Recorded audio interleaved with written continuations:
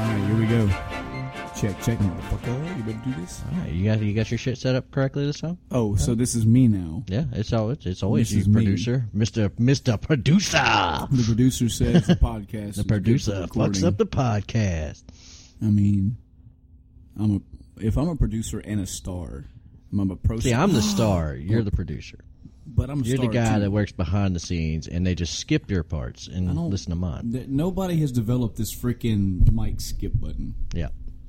Just because you got a fucking brand new hot shit mic doesn't mean that like you're better than me. Are you jealous? I am jealous. I think there was a bit my of mic jealousy. still isn't here yet. I didn't even do anything. I just bought the mic and it came in. I hooked it up. There's It nothing looks to be all jealous fucking about. super perfect. You look like your PewDiePie over there with your little pop filter. Look at that shit. God. I don't need no pop filter because I got a fucking Razer headset. Fuck you. Are you promoting Razer now? Are you trying? That's right. Are you That's right. Give for me a my money. sponsorship? Give me my money. Razer. 5 out of 5. Yep. Would recommend. Would recommend, but not for Hey, podcasts. give me your best Shepherd recommendation of the Razer. No. My name is Commander Shepherd, and I am a sponsor of Razer. Money. No, you got to be like, I'm Commander Shepard, and this is my favorite headset on the Citadel. There you go. There you go. I like that name, by the way, the Citadel. I always like to just. Yeah, I like you'll never hear it again. Speaking of the Citadel, oh yeah, we're gonna segue straight into this Mass Effect talk. You couldn't wait. Oh, Why aren't man. you a fucking Mass I Effect? fucking just blew a load straight in my pants as soon as I got that thing pre-ordered. Can we get some sponsorship? Yeah. I love Andromeda. Yeah. That's how you sound. Oh, I haven't even played it yet. But It you looks love fucking it. cool as shit. Mm-hmm. And I do like that they've kind of it's a more of an adult tone for BioWare, and it looks like it's gonna be massive. Pause. Let's get the gonna be welcome in. Hello, everybody. Welcome to the end of time. I'm Michael. And I'm Adam. And we're here to talk about game stuff. All right. So you want to talk about Andromeda? By all means, take the floor for a bit, because Andromeda's gonna be awesome. It's gonna be totally fucking awesome. You're gonna get to ride around your little fake Mako and squash fucking people The just like in Fako. Mass Effect 1. The Mako is the best vehicle of all time. Hammerhead sucks. I'll agree on both accounts. You know, fight me. I'm not going to. Oh, you mean them? Yeah, Yeah. please, everybody fight Adam. Yeah.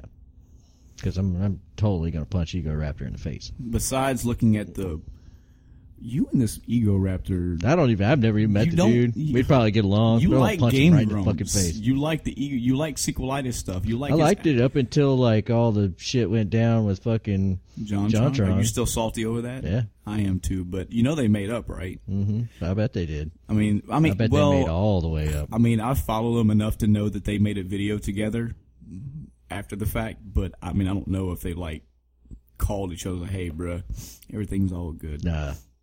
Pretty sure JonTron's still salty. Did you watch Game Grumps back when it was JonTron and Aaron? Yeah. Did you watch it now that it's No. no? Nope. I was gonna say you need to. Once they started doing all that Steam train bullshit and all that, and they just started coming out with eventually it was like, you know, neither fucking JonTron left and Aaron just never fucking appeared on the damn thing. They left it to the two scrubs. Mm-hmm. The scrub patrol took it over. You talking about? Became game scrubs. What I was saying is you should watch some of the newer stuff. That way you have a perspective, because you never Yeah. know. Maybe you'll like Danny. I got the perspective that, you know, they were a bunch of scrubs. I will say, I'm throwing this out there as my own personal opinion, as somebody who still watches Game Grumps to this day. Uh-huh. I do prefer JonTron and Aaron. That's just me. Mm-hmm. I watch all the stuff with Danny too, but I mean, if I had to choose between the two, I miss their dynamic. I miss John on the show, bottom line. Yeah. But we're not talking about JonTron and Aaron, who you really actually deep down wish you could meet him and shake his hand and get some advice from. I would shake more than his hand. Adam, you can't go from I want to punch him in the face to I want to grab I his want dick. to knock You him the can't do fuck that. out and molest him.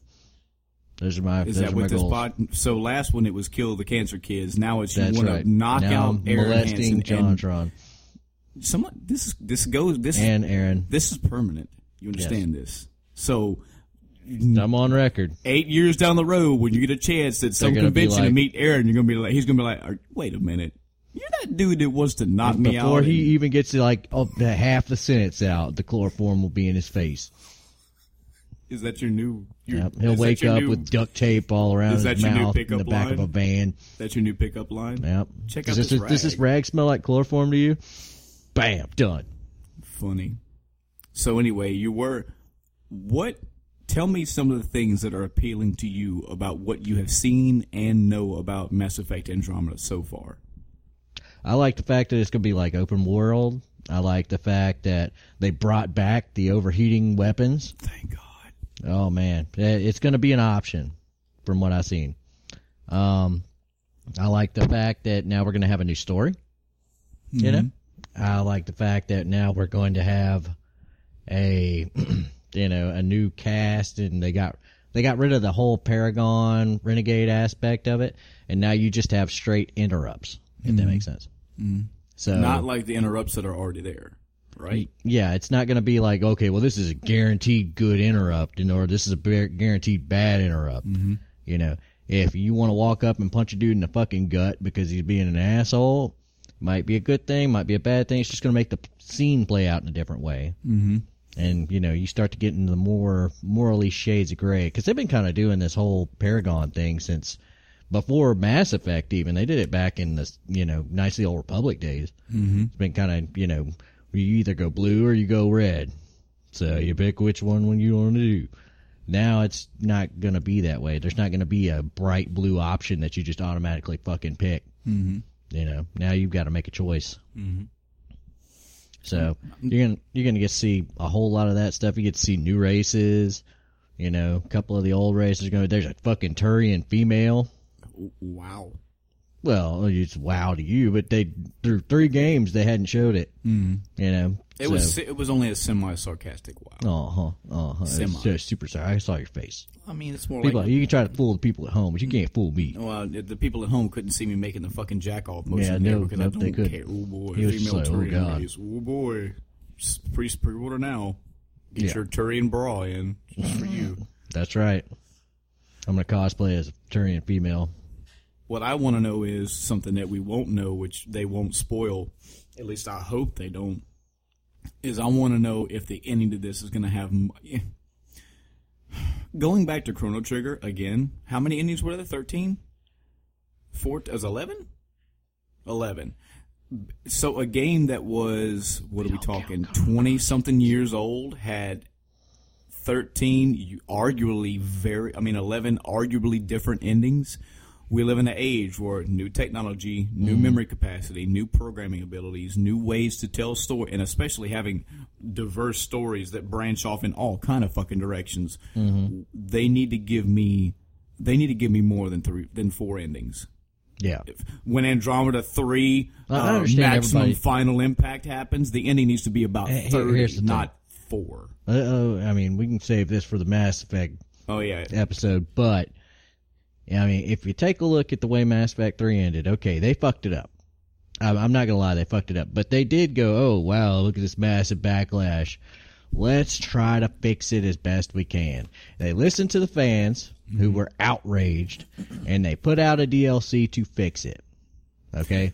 So that means that they gave a shit. Yeah. They might have fucked up, but they gave a shit. Does that make sense? It does, yeah. Okay, and I give them points for that. And I also give them points for making several really good games. Mm-hmm. Games that I enjoyed. I mean, they give me a good game, I say, okay, I owe them the next game. Right. They give me another good game, okay, well, now I owe them 2 games because they've given me 2 good games. Yeah. They give me a shit game, okay, I knock one off. I played that one. It wasn't any good. Happened with Dragon Age 2. I didn't like it. Mm-hmm. But, there's still 2 or 3 games up on my scale. I still owe BioWare the benefit of the doubt 2 or 3 more times before I call it quits. That's my mentality on a lot of games, on a lot of game franchises, on a lot of game companies. It's kind of the same approach that a lot of people have to the Marvel Cinematic movies right now. They're like, oh, if they came out right now, think about back in the day whenever they said they were gonna, hey, Doctor Strange movie's coming out. Now, not only were they trying to push this for people, to people that don't know anything about Doctor Strange, I feel in my heart that even with it being an unknown property to people, since the Marvel Cinematic Universe is so popular and so well received that they could throw out any character now and they'd be like, hey, you know what? I'll try it. They've done it with Guardians of the Galaxy. Yep. Which not a whole lot of people knew about them before their movie, and now a lot of people love them. I was, because I don't watch TV and I don't follow ads and commercials and all that social structure, I was unaware how heavily promoted Guardians of the Galaxy was. And a lot of that's what people rely on. They say, man, this thing was put everywhere. I didn't even get that far. My mentality was, hey, it's from the same people. I mean, it's from the same universe. I'm willing to give them a try. They haven't let me down yet. I think if they had one bomb, I'd probably still give them a shot. If they just started turning out 2 bombs and you just kind of feel like it's going to shit, it's like, all right, you guys have ran your course. That's fine. But they're doing good so far. Yeah, and I tailor this same thought when I think of game companies. And they're going to have to they're going to have to pull a Final Fantasy and shit out 4 stinkers in a row to lose me. Yeah. You know, you get 1 free game, 2 free games. All right, now this is like, you know, you need to earn some respect back. Right. Like even the Marvel Cinematic movies that weren't that great, even the ones that didn't have like a shitload of fame, like the second Thor, or even Ultron, which was like, oh, this is Avengers 2, and it kind of went, it's good. You would still watch those movies. You didn't walk out of those going, man, what I the fucking hate fuck this shit. did I do? You know, they were still good. Yeah. So I give Marvel the fucking free reign. Pick your universe and throw it on a wall and throw a fucking dart. If you think you can make it work, I'll watch it. I'll give it a try. I treat the same way with games. You got several chances. Sad part for me is Mass Effect had its chances, and they fucking blew it for me. But that's for another day. That's for another podcast. What I would ask you is, do you think this game has you hyped in? You already have it pre-ordered, right? Yeah. Well, then that answers that question. You've already. Well, I mean, it's not so much super hype. I'm not looking forward to it the way I was looking forward to, you know, I'm not sitting here counting the days until it comes out. Mm-hmm. I am pleasantly, like, expecting it to come out here in the next week or so. Actually brings up a good question. What is the last game that you got, whether it failed or not, what was the last game you can recall that you got? Where I was just kind of like, I gotta fucking play it. I cannot wait. It might actually have been Mass Effect 3. Oh, yeah? It might actually have been Mass Effect 3. Which came out first, Mass Effect 3 or Witcher 3? I actually wasn't super chomping at the bit for Mass Effect 3 came out first, but I wasn't super excited for Witcher 3. What? I knew it was coming, and I wanted to play it. But I didn't know how big of an improvement it was going to be. Mm-hmm. I knew it was going to be an improvement, and, you know, CD Projekt Red has always done a really damn good job at making games, so I was like, this is going to be a good game. It's going to be a must-buy. Right. But it wasn't until, you know, it came out, and I had one of my friends, you know, and I'll call him Dickbag. He decided he was going to get it, and he was like, oh, no, it sounds like a pretty good game. And I said, well, maybe I'll try it, Dickbag. And then, well, you know, I started playing it. And you were like, wow, and I have not been disappointed. 1 in 60. You actually recommended a good one. And it was good. Yep.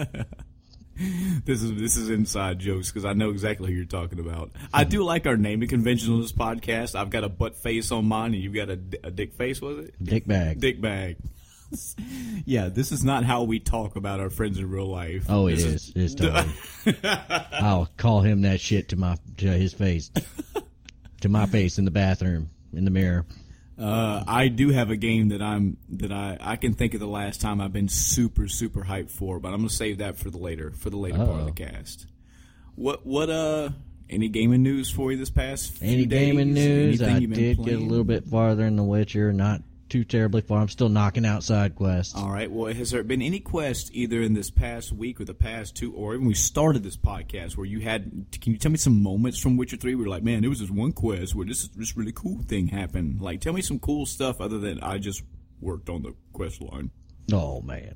Anything that stuck out? Anything that stuck out? There was I was walking through this little church Okay, and I walked in there and I was like, oh, there's a church here, and there's nothing fucking in the damn church. I'm like, yeah, that's cool. I turned around and there were these 2 angel statues. Okay, and so I walked past them as I was going into the church, and when I turned the fuck around, they were turned the opposite way looking at me. Oh, fuck that. So I walked past them again, I turned back around, they were still looking at me, and they had moved closer to me. And every time I looked away from them, they got closer and closer and closer. And I was like moving the camera left, back quickly to the right, and they'd gotten just a little bit closer. And I would like take a couple steps while still looking at them, and then move the camera over to the left again and back, and then they were a little bit closer again. Oh. And this time they had shifted, to correct for my angle. Oh no! And I was like, oh god, fuck this! Oh god! So I walked away from them with the camera facing them the entire time. You Mario booed them out of there. Yeah, you booed them out of there. I totally booed them the fuck away. I was like, nope. I'm calling the horse and I'm running. So yeah, that was some spooky shit. Yeah, there is, and there's. Now, did you have any pretense for that ever happening in this game? No, I had no idea that was even going to happen, and it was just like, whoa. I love that about Witcher. That's one of the many things that I love, that you would go into a scenario, even giving the game's mechanics, even giving the storyline, even giving the typical things that the game would do.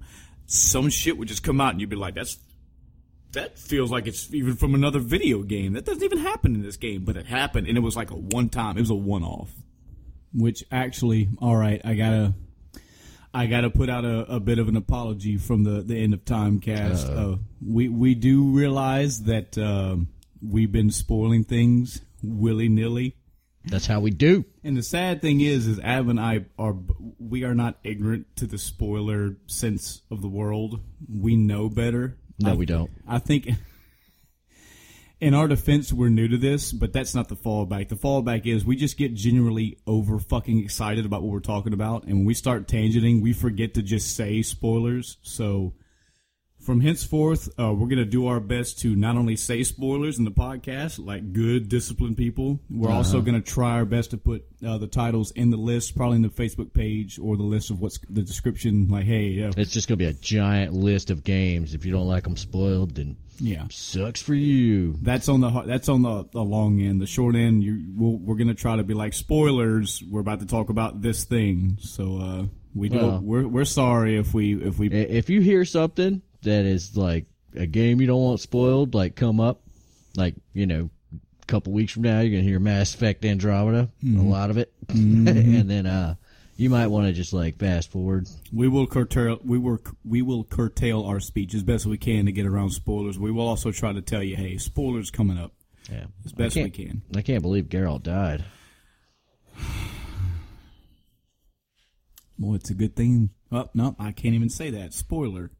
Damn.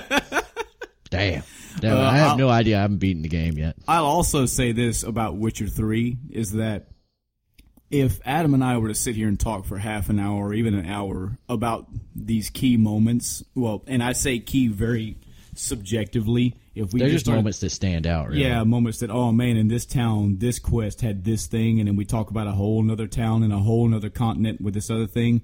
We could do that for a while. But we barely even scratched the surface of what you can find in that game. Because in that town, there's probably total from start to game to end of game. In that one town, there's probably 40-something quests.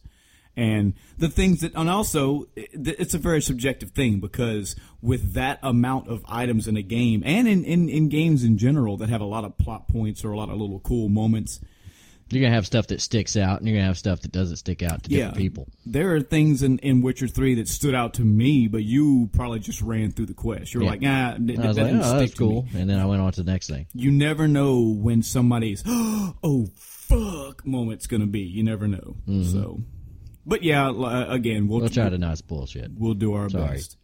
We're bad people. Yeah, we are horrible. Horrible people. Horrible gamers. Going down in history is the spoiler. Call it spoiler cast. Spoiler cast. Yeah. Can't say we didn't warn you. Yeah.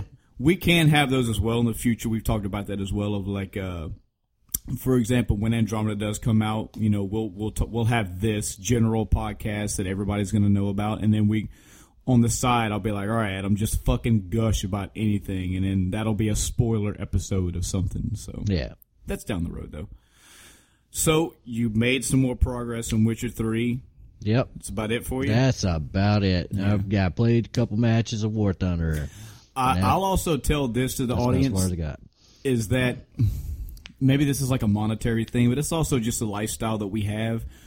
We're very large quotes. We're an older couple of guys, and him and I, we've said this before. We both have jobs. We both have lives outside of games. But I will say predominantly when I get off work, if I'm not working or not sleeping, if I'm not spending time with the wife, or if he's not spending time with his wife or his kids, we're generally in front of a console or a PC, and we're playing a game. Yeah. But also, we don't have the funding and the time. We don't have corporate sponsor. We don't have people sending us free games. We don't have this gigantic. I mean, I do have a large library of games in my house, and I have a lot of games on my PC, but we don't have like 48 gigantic bookshelves full of games that we can just.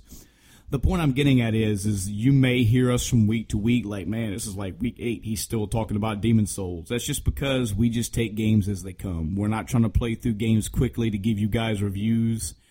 And as far as I know, as of right now, and probably not even in the distant future, I don't think we're going to be that podcast. It's like, oh man, this new game's out. We got to spend an episode talking about this new game. That, every episode is going to be a new game.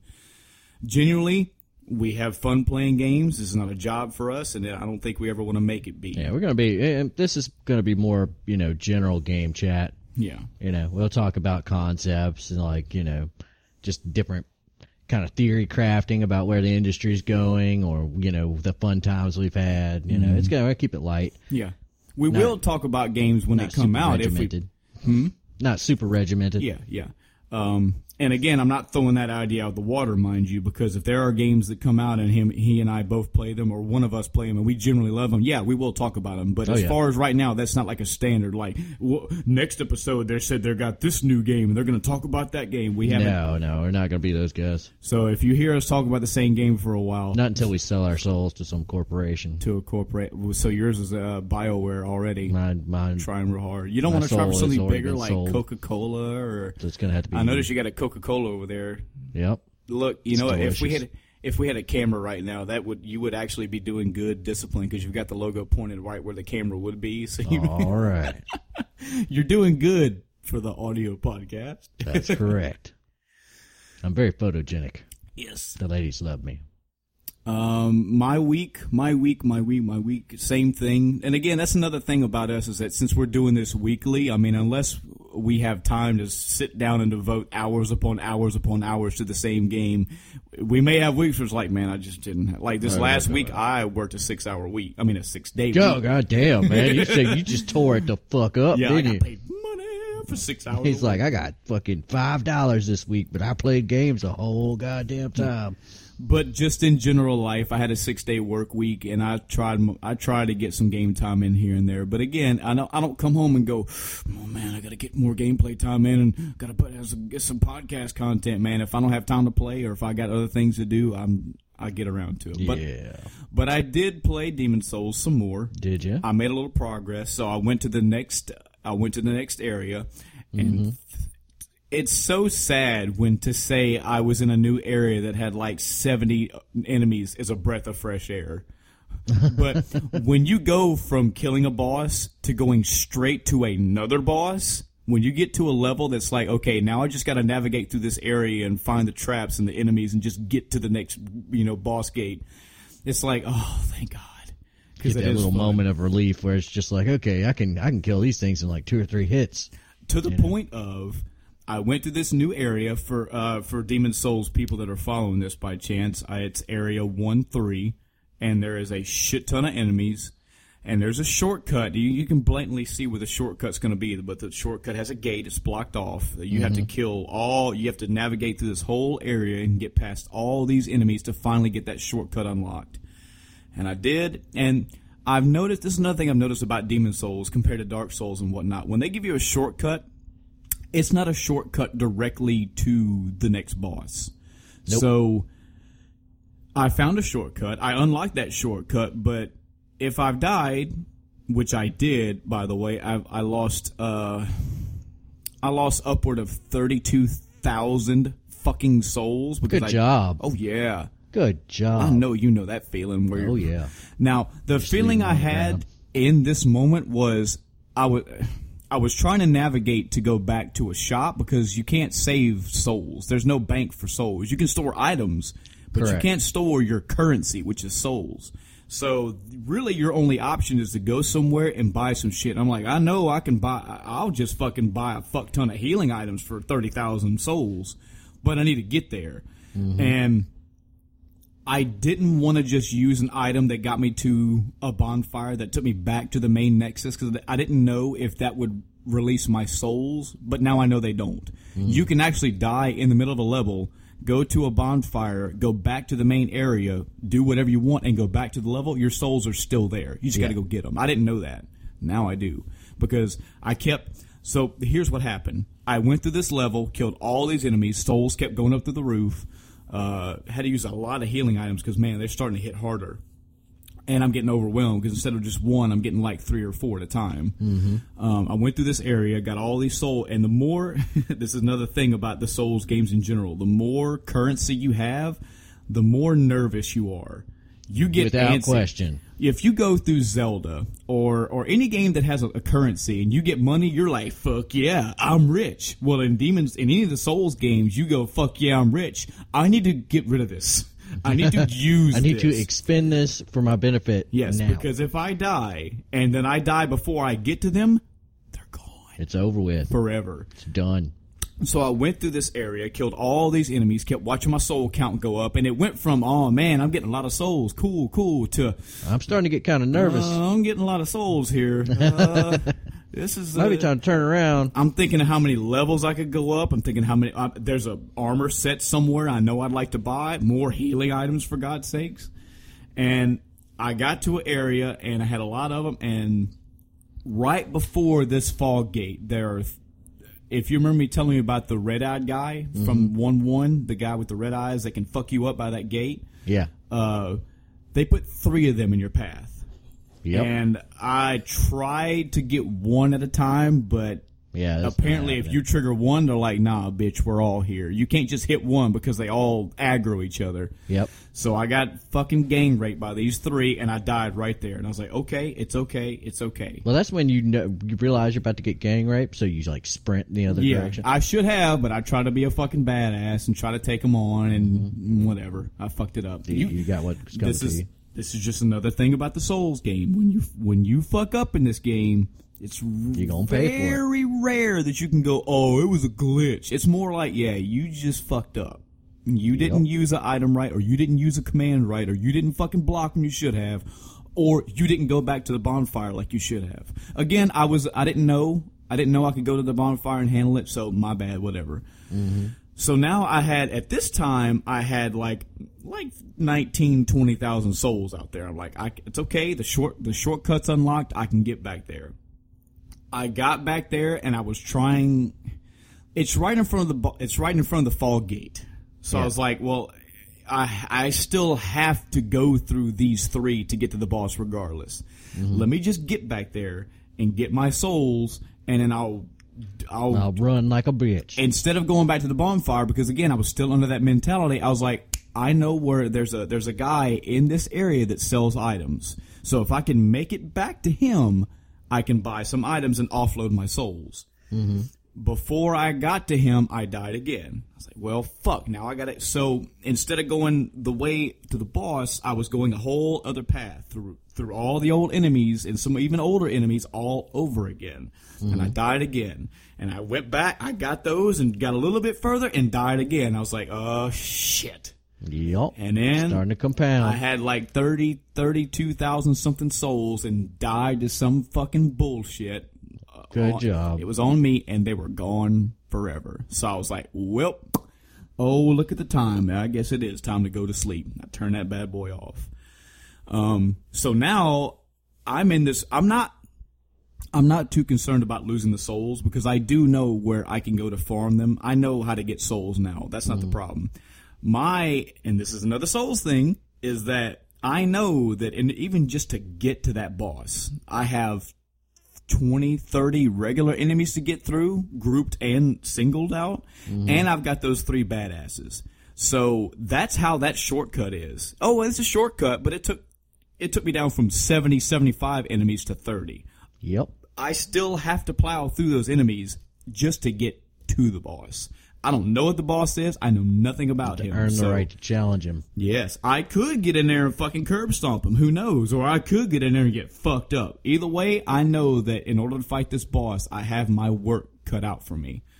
Hey, who knows? Maybe I'll be able to run past the enemies and go straight through the fall gate. I haven't tried that yet. That may be my next try through. The reason why this is an issue for me as well is because, going back to that good old fire lurker boss, is that apparently there were 2 paths to get to the fire lurker. One, not only are there enemies in your way, but the time. Just to go down this area and navigate through all these caves and do all this shit, it takes you like half an hour just to get to the fucking boss. Yeah. Well, I just happened to find a shorter shortcut, and I used that one predominantly. You have to use healing items because you're just falling. Take some falling damage. Yeah, you take some falling damage, but between the time and the healing herbs, I'll just heal myself. But that's what I've noticed about this game is that your shortcuts, you still got to work. You still got to earn your right in here. You can't just, I found this bonfire right outside the boss room. You got to work through it. I will. I'm anxious. I'm interested to see what the next boss is. I imagine between now and the next podcast, I've at least seen him.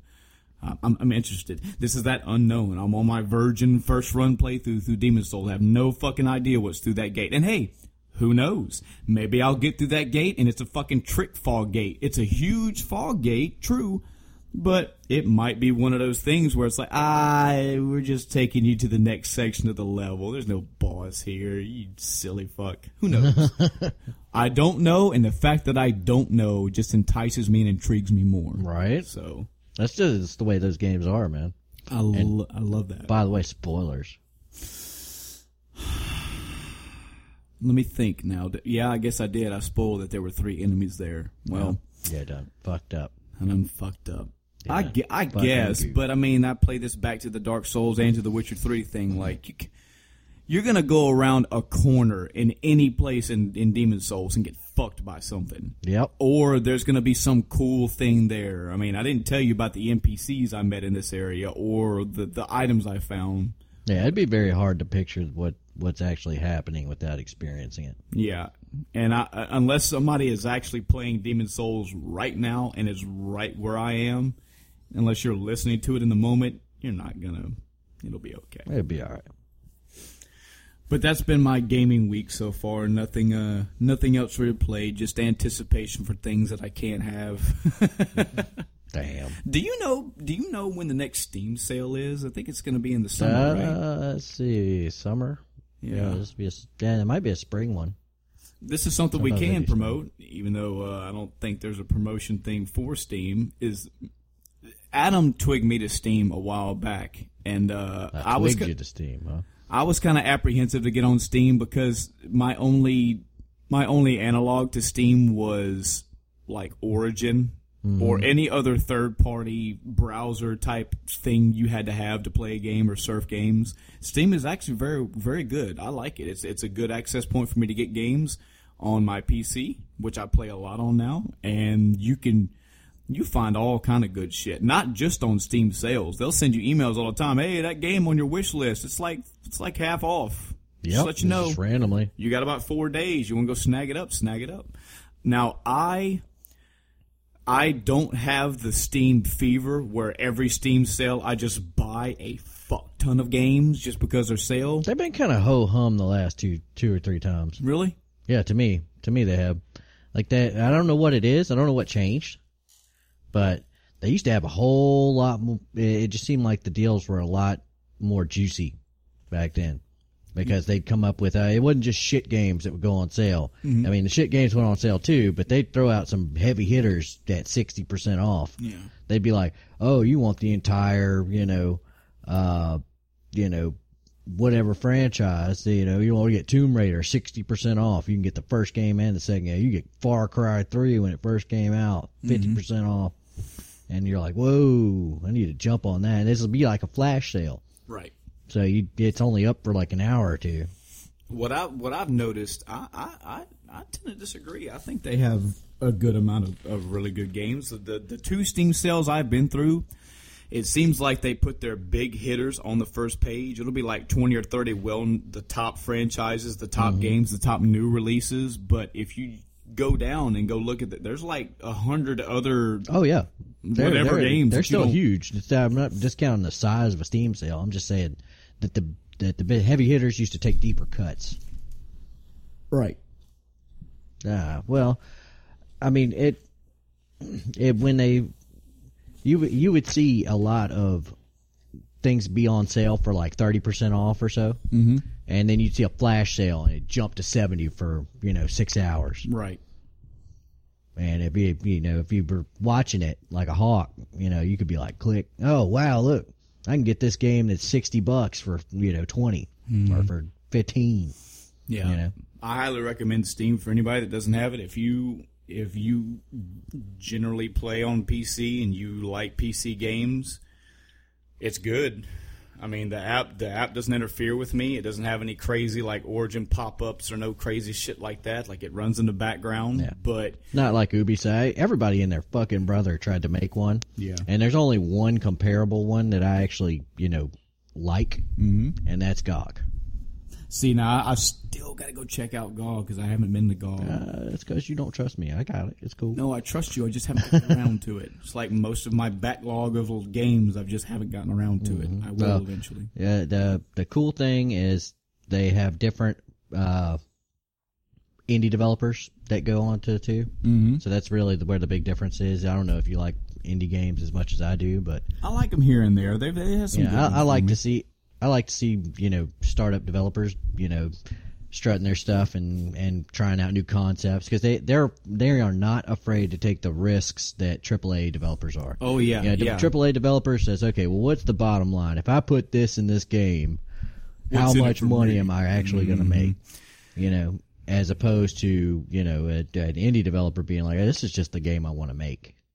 It may not be of the same quality. Now the qualities do vary, depending on the developer's skill and what toolkit they went for, etc. But you'll see a lot of really interesting concepts. Yeah. And that used to be, specifically like a Flash type, Newgrounds-ish kind of venue, but you're starting to see a lot of that translate over to Steam indie games. Yeah.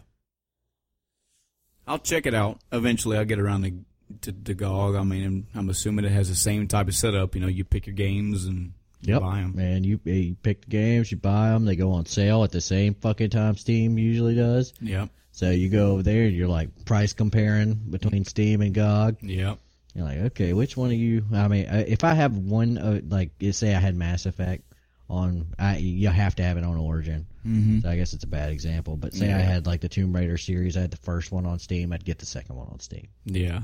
I wouldn't get, I wouldn't separate them. Right. Just on the off chance that maybe something weird happened and they were like, oh, well, you can load your save file into this other one. Mm-hmm. Then I have to do some crazy fucking shit with the damn files. There's something else I've noticed about them too. And correct me if I'm wrong on this one, but I've heard that let's say you were going to get the Mass Effect series. Well, let's say you started out with Mass Effect 1. If they had a Mass Effect franchise sale, if they will sell 1, 2, and 3. Let's say you bought Mass Effect 1 for, and I'm throwing out arbitrary numbers. Let's say you bought Mass Effect 1 for $15. Okay. And then a month later, they showed the whole entire Mass Effect series on sale, for $30. You have multiple ways to buy it. You can buy the whole thing flat out, but Steam will actually look in your library and say, oh, hey, you already have Mass Effect 1. Hey, just, give us 20 instead. That's fucking cool. That's cool. That way you feel like you're still part of the thing. I'd never noticed that. Yeah, I believe, I had to go check my source on this, and again, if anybody out there, correct me if I'm wrong, but I heard, that's how I interpreted it, that it will actually go into your library and see, hey, you have other games in this already. Yeah, it will. I know for a fact it will say you already have this game, or you need to buy, this is a DLC, you need to have the main game. Yeah. And even if it doesn't do that, it's still good. It is. Just for the fact you can go in there and spend hours upon hours just sifting through their games to say, that's interesting. I like that. That's cool. Hey, I want that game. I know that. Oh, I might check that out. You can just make a wish list, and anytime anything goes on with that wish list game, I'll be like, hey, this is on sale. There is another little indie game that I was looking at. It kind of looked like and I saw one of my YouTube one of the people I've subscribed to on YouTube is Skelegrim. He does like a lot of medieval weaponry and stuff like that, you know, historical European martial arts kind of deal. So he's usually about he likes to look at like fantasy swords and like that and break them down into why they would be complete shit as an actual weapon. And but he did play a video game, one of the rare times he does that, and it was a RPG set in medieval times that uses historical weapons, armor, and fighting techniques with realistic damage. Yeah, it's called... It's not For Honor. No, not For Honor. I'm not trying to be topical. It's that fuck... I'm actually trying to joke. I'm talking about the game where you're one person and you like hack and slash like 70, 80... not Age of Empires. Are you talking about Dynasty Warriors? Yes. Fuck you. It's Dynasty Fuck Warriors. You get fucked. You son of a bitch. No, I can't remember the name of the game for the life of me, but it looked really, really appealing. Like Tell us about it. Oh, I mean, like you would you pick your different stances. You could pick sword and shield, or a mace, or an axe, or you know, you can use any historical weapon. Spoilers: you can use historical weapons. This game is still in development. I'm picking. So but you can fight, you know, in giant battles like you know, 30 on 30, whatever. You can fight 1-on-1. You're basically just a fantasy character in that setting, but you get hit. And like it dazes you. It's all from a first person perspective. So it like dazes you, and you can go high, low. You change your stances in mid combat, and you have to block and parry and riposte. And it looks really, really interesting. I mean, I don't know how the gameplay is going to work when it finally comes out, because I've never played it. Right. But from what I saw and the way the armor worked, like a slashing weapon is going to be completely, you know, ineffective versus someone in plate mail. But you could take a hammer and beat them to death with it. Cool. Or you can use your sword in a way that's not standard, and you can strike them with the pommel. Wow. You know, stuff like that. Take the sword, throw it at them. You hit them with the I know. I was saying, the pommel of the sword, the I little thing on the that. bottom. And you know, stuff like that, where it's made for a bashing weapon. You know. Or you can get in full plate mail and just walk around all impervious to everybody and go massacre people.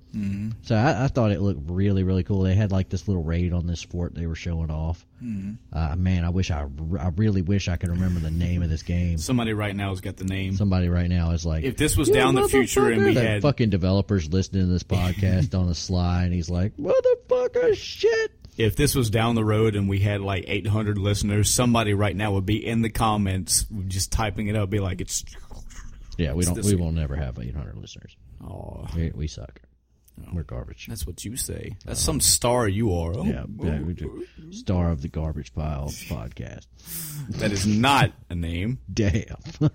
Way to bash our own podcast, Adam. It's okay. It's called deprecating humor. Self-deprecation. Self-defecation. That's when you shit yourself on the podcast. Use your words, Adam. I don't. The words. That's hard words. What are you, Ayla from Chrono Trigger? Yeah. They're like der. Yeah, I will say, Adam is. Anytime that he and I talk about games, we haven't played everything in the world, but I will say that as far as like Steam release games go, as far as indie type games go, he's definitely played more than me. So he's got all kind of games and stories about different indie games. Oh yeah, one of the best ones I've been playing for a while now. It's still in development. It's been in development since I got are we doing it? my first computer. Are we doing it? We're gonna do Kenshi. Oh, I thought you were talking about Star Citizen. No, but we could do Star Citizen. Star Citizen's fucking awesome. Take it one at a time. But it's not on Steam. What is Kenshi? What is Adam? Kenshi? Kenshi is a realistic, and this is one of the things I like. Realistic games. I like simulators. I'm a fan of simulators. So they have individual body parts on every person. You make your own person or squad or whatever, and you get to pick your starting thing, how much money your guy has, how much stuff your guy has. You can be a vagabond who finds like a legendary sword, and you start with a really badass sword and no money and like a warrant out for your arrest. Cool. Or you can pick like a band of like settlers that all have like different trade skills and stuff like that. Or you can, there's just probably 10 different ways you can start. Mm-hmm. And so you start off the game and you build your own. You can just wander around and explore if you want to. You can go and start your own settlement and, start raising wheat and selling it, or taking the wheat and turning that into grain and then turning the grain into alcohol, and selling that, or you can just drink the shit or whatever you want to do. Mm-hmm. And, you build big walls, make a huge fortress, and, combat skills, they have different styles of weapons, and, they have like turrets and all these things, and your skill levels up as you use these skills. So you end up with different statistics and stuff like that, determining your damage and how fast you swing and how well you block. And in the beginning of the game, it's really tough because if you ever get 2-on-1s, you're almost fucking dead. You're almost guaranteed to die. But once you start getting to the point where you can take on 5 people by yourself, you start feeling like a total badass. Hell yeah. And right now I've got a little settlement I've made that I keep having to restart, because the new version will come out and it's like, okay, well, I'll start a new save file. But we've got a little mine going, the little farm on the side for food, and we're actually getting pretty serious about this whole like weaponsmithing thing going on now. So we're starting to create some pretty fucking epic weapons. That's cool. Yep. And I started off with one person and the holy sword. That's what I started as. Mm-hmm. And now I've got 2 squads of 20 people. And one is a like go out and forage and, basically defend the base squad. And the other one is just workers inside the base that do like day-to-day maintenance, like getting water from the well and bringing it to the crops and tending the crops and, taking the hemp farm I have over here and turning that into cloth and then turning that cloth into clothes and, and then. Sounds cool. Yeah. So it is, it's really busy. Let me ask this: a lot of micromanagement. Does all this stuff happen in real time? Is that what it is? So you can physically go out into your town and see these people doing their actions. Now that's cool. And they actually carry the supplies. And if you give them a backpack, they can carry more supplies. Right. And they get encumbered by things. So that appeals to me more than the Civ thing. Just on this aspect of where you can just wake up and go out and you can just watch. It's fucking terrifying because you have to pause the game real quick and see what's happening when you look. And like one of your villagers is like laying on the ground because he had absolutely no combat skills whatsoever and a giant bag of rocks on his back. And he got hit by like a dog or something. It's starting to eat him alive. Oh, wow. And so one of your guards runs over there and kills the thing, and they patch him up. And he's out of commission until he wakes up. Mm-hmm. You can lose consciousness from blood loss. Oh, wow. Your limbs take damage independently. I think I said that before, but it can go to, it starts at 100. If it goes to 0, it gets disabled all the way down to 0. And once it gets past 0, you can actually lose the limb. Oh, wow. And have to get like a robotic replacement for the limb. Mm-hmm. But they walk with like a limp while they're doing that. Or they'll have to drag themselves, right? And if they lose an arm in combat, like it's just rendered immobile. So you see them trying to defend themselves with just holding their sword up with one arm, or stuff like that. That's cool. So you're like, wow, this is really freaking neat. That's a lot. There's not really a story so far. Right now, it's just gameplay mechanics. But I think it's got a lot of potential, and it's been getting updated regularly for several years. So, and this guy's, he's just pumping out content. It's come a very long way from when I first started playing it, and I was having fun just piddle fucking around. Now there's a whole lot more detail in the environments, a whole lot more detail in the characters. There's multiple races. There's more dialogue in the game. Like wandering bandits will come up and be like, "Hey, give us your shit, give us X amount of money, and we'll leave you alone, or else we're going to come in there and kill everybody." Sounds cool. I think it's going to be pretty awesome. This kind of reminds me a lot of what this is my no segue. This reminds me a lot what you're talking about Star Citizen, is that from the story aspect, there's not a fuck ton of story. There's not really an overarching bad guy in Star Citizen, but there is a shit ton of mechanics there. Yeah, and the thing about Star Citizen is I do think they plan to have a story. And for anybody that doesn't know, Star Citizen is like this giant space sim. Yeah, talk about Star Citizen for a minute, because oh man, if people don't know about this, they need to hear about it. It's gonna be pretty much the greatest game of all time.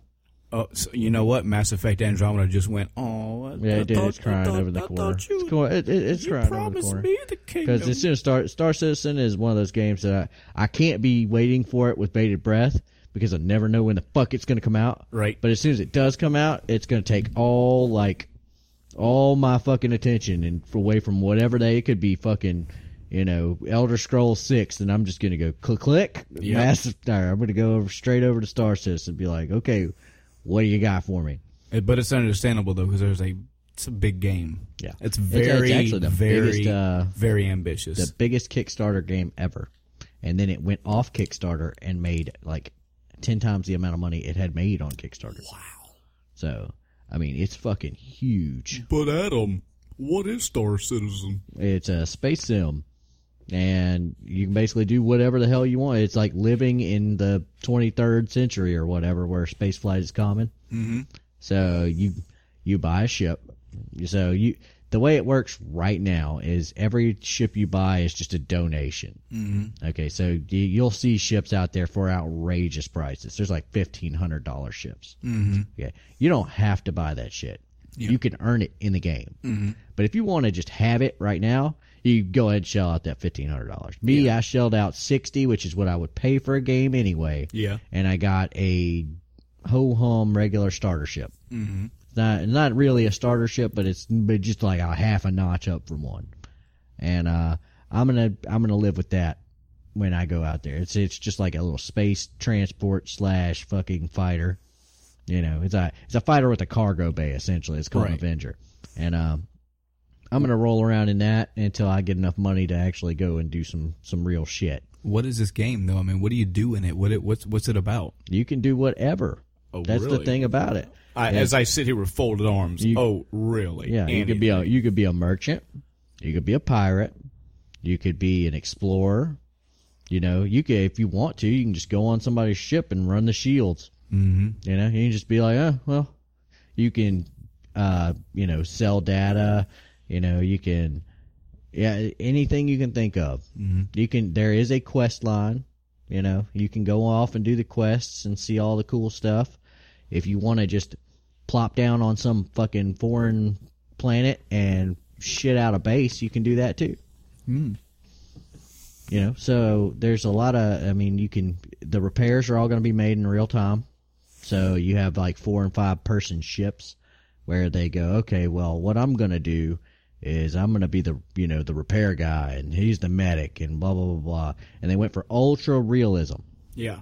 And so if you get shot in the arm, much like Kenshi, it damages your arm. There's like 4 or 5 different damage states. You got the standard, like, nothing's wrong with it.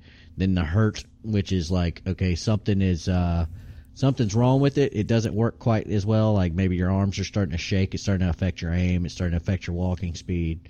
Then you have disabled. Okay, now you can't fucking use it. And then you have ruined, which means that it's gone. It's unsalvageable. Wow. So, and you're going to need to, you can have little stim packs that might save your life and clot your blood, but What you really need is medical attention. So they have hospital ships, and you'll have players in game that are doctors and play little doctor mini games to, do doctor stuff for a fee. You don't just find a med pack. You have to be treated. Correct. Cool. And you wake up with like a fucking robotic arm or some shit. And that's one of the aspects that really twigged me is when Adam was telling me about this game. I love repeating the story. It's so awesome to me. And again, correct me on the details I'm wrong on, but so when you make a new character in this game, you're basically going to like the academy. Yeah. And you're basically signing up for the academy. I'm going to be a pilot. So you go, and it gives you the standard, like, what is your name? What is your name? How tall are you? When were you born? What color is your hair? What color your hair? What do you look like? Give us a profile picture, set up all this good stuff. So after all that character creation, they have another aspect. It says, tell us your benefactor. Tell us if this is a spacefaring world you're getting into, so the potential for you to die is high. Who's your next of kin? You're going to be flying a pilot. You're going to be flying a ship as a pilot. You may die. Who's your will to? So you get to pick somebody. You're basically making a second character, an arbitrary person. John Doe. He has this hair color. This is him. This is how you find him. Blah blah blah blah. So let's say you go through the game. You get to a really hectic battle. This could be day one. This could be year one. Who knows? You have this big epic battle, and you're just getting your shit kicked in. When it comes to the point where you could potentially die, it's almost like a dice roll. You may die. You may not. You may have got saved at the last minute, and your medical people fixed you up, and you just happen to lose an arm or something, or you happen to lose a leg, or who knows. If you survive, you wake up somewhere. I mean, you're out of commission for a while, but you wake up, you may or may not have some damage to you. But if you die, the game doesn't necessarily start over, but it shows another character coming in, and it says, hey, I'm here for the academy. My name is John Doe. It starts you as the benefactor. The benefactor. And you get a portion of their reputation and all of their assets. Right. So there is a little continuity between your characters, but that character that you originally had died. Yep. But now you're the new character, and guess what? He says a benefactor, well, if I die, this person gets my stuff. So that's really cool to me, that somebody gets your stuff and you continue. I mean, there's a penalty. You lose your character, but you get another one. And you continue on through with your stuff. The second cool thing was, this is this scenario that I played in my head when he told me this. When you sustain damage over time, it stays with you. So while you do have this, advanced technology and medical technology to repair you and fix you and all this good stuff, if you do, by chance, lose a hand, if they can fix you up with a robotic, if they can't, you just don't have a robotic hand. But if they do, you'll have a robotic hand. You have that forever. They don't sew that shit back on, fucking Resident Evil style, and I'll throw some goop juice on it, you're good to go. You have that hand. So imagine being in, because this game is so realistic, imagine going to some foreign planet, you go to some bar, some sports pub in some other planet, and you walk in. You see a guy sitting at the bar table, and he is pristine. He's got a nice suit. He has no battle scars, no nothing. Now, that could be, your initial reaction is, that could be a day one, week one character. He just started the game.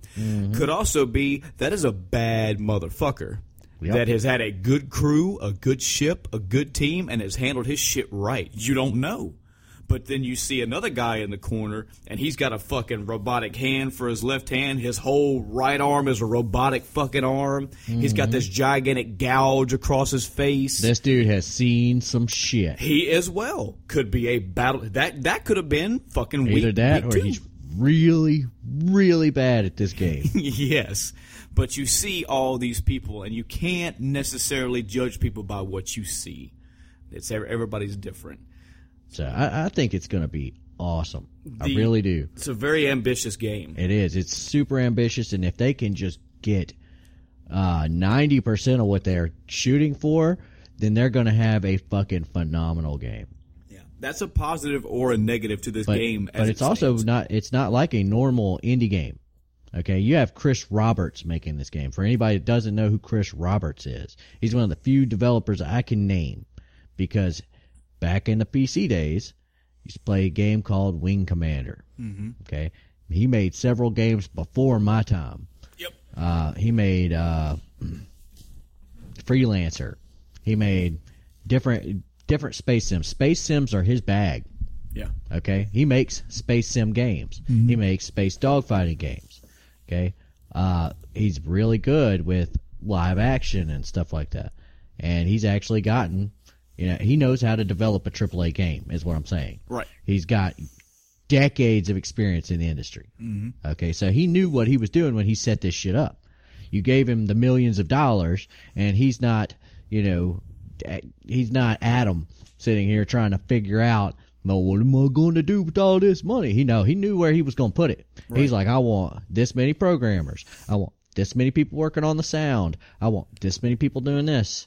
And I mean, it might be his most ambitious project ever, but he knows where he's doing. He has a baseline. He's seen multiple games of multiple series be developed. Right. And he knows how this works. I want to, again, and I don't know the guy, and I don't know those games you just mentioned either, but for those that may happen to hear this podcast and then go out and go research this game, I'm gonna wall you with something you're probably gonna see right off the bat.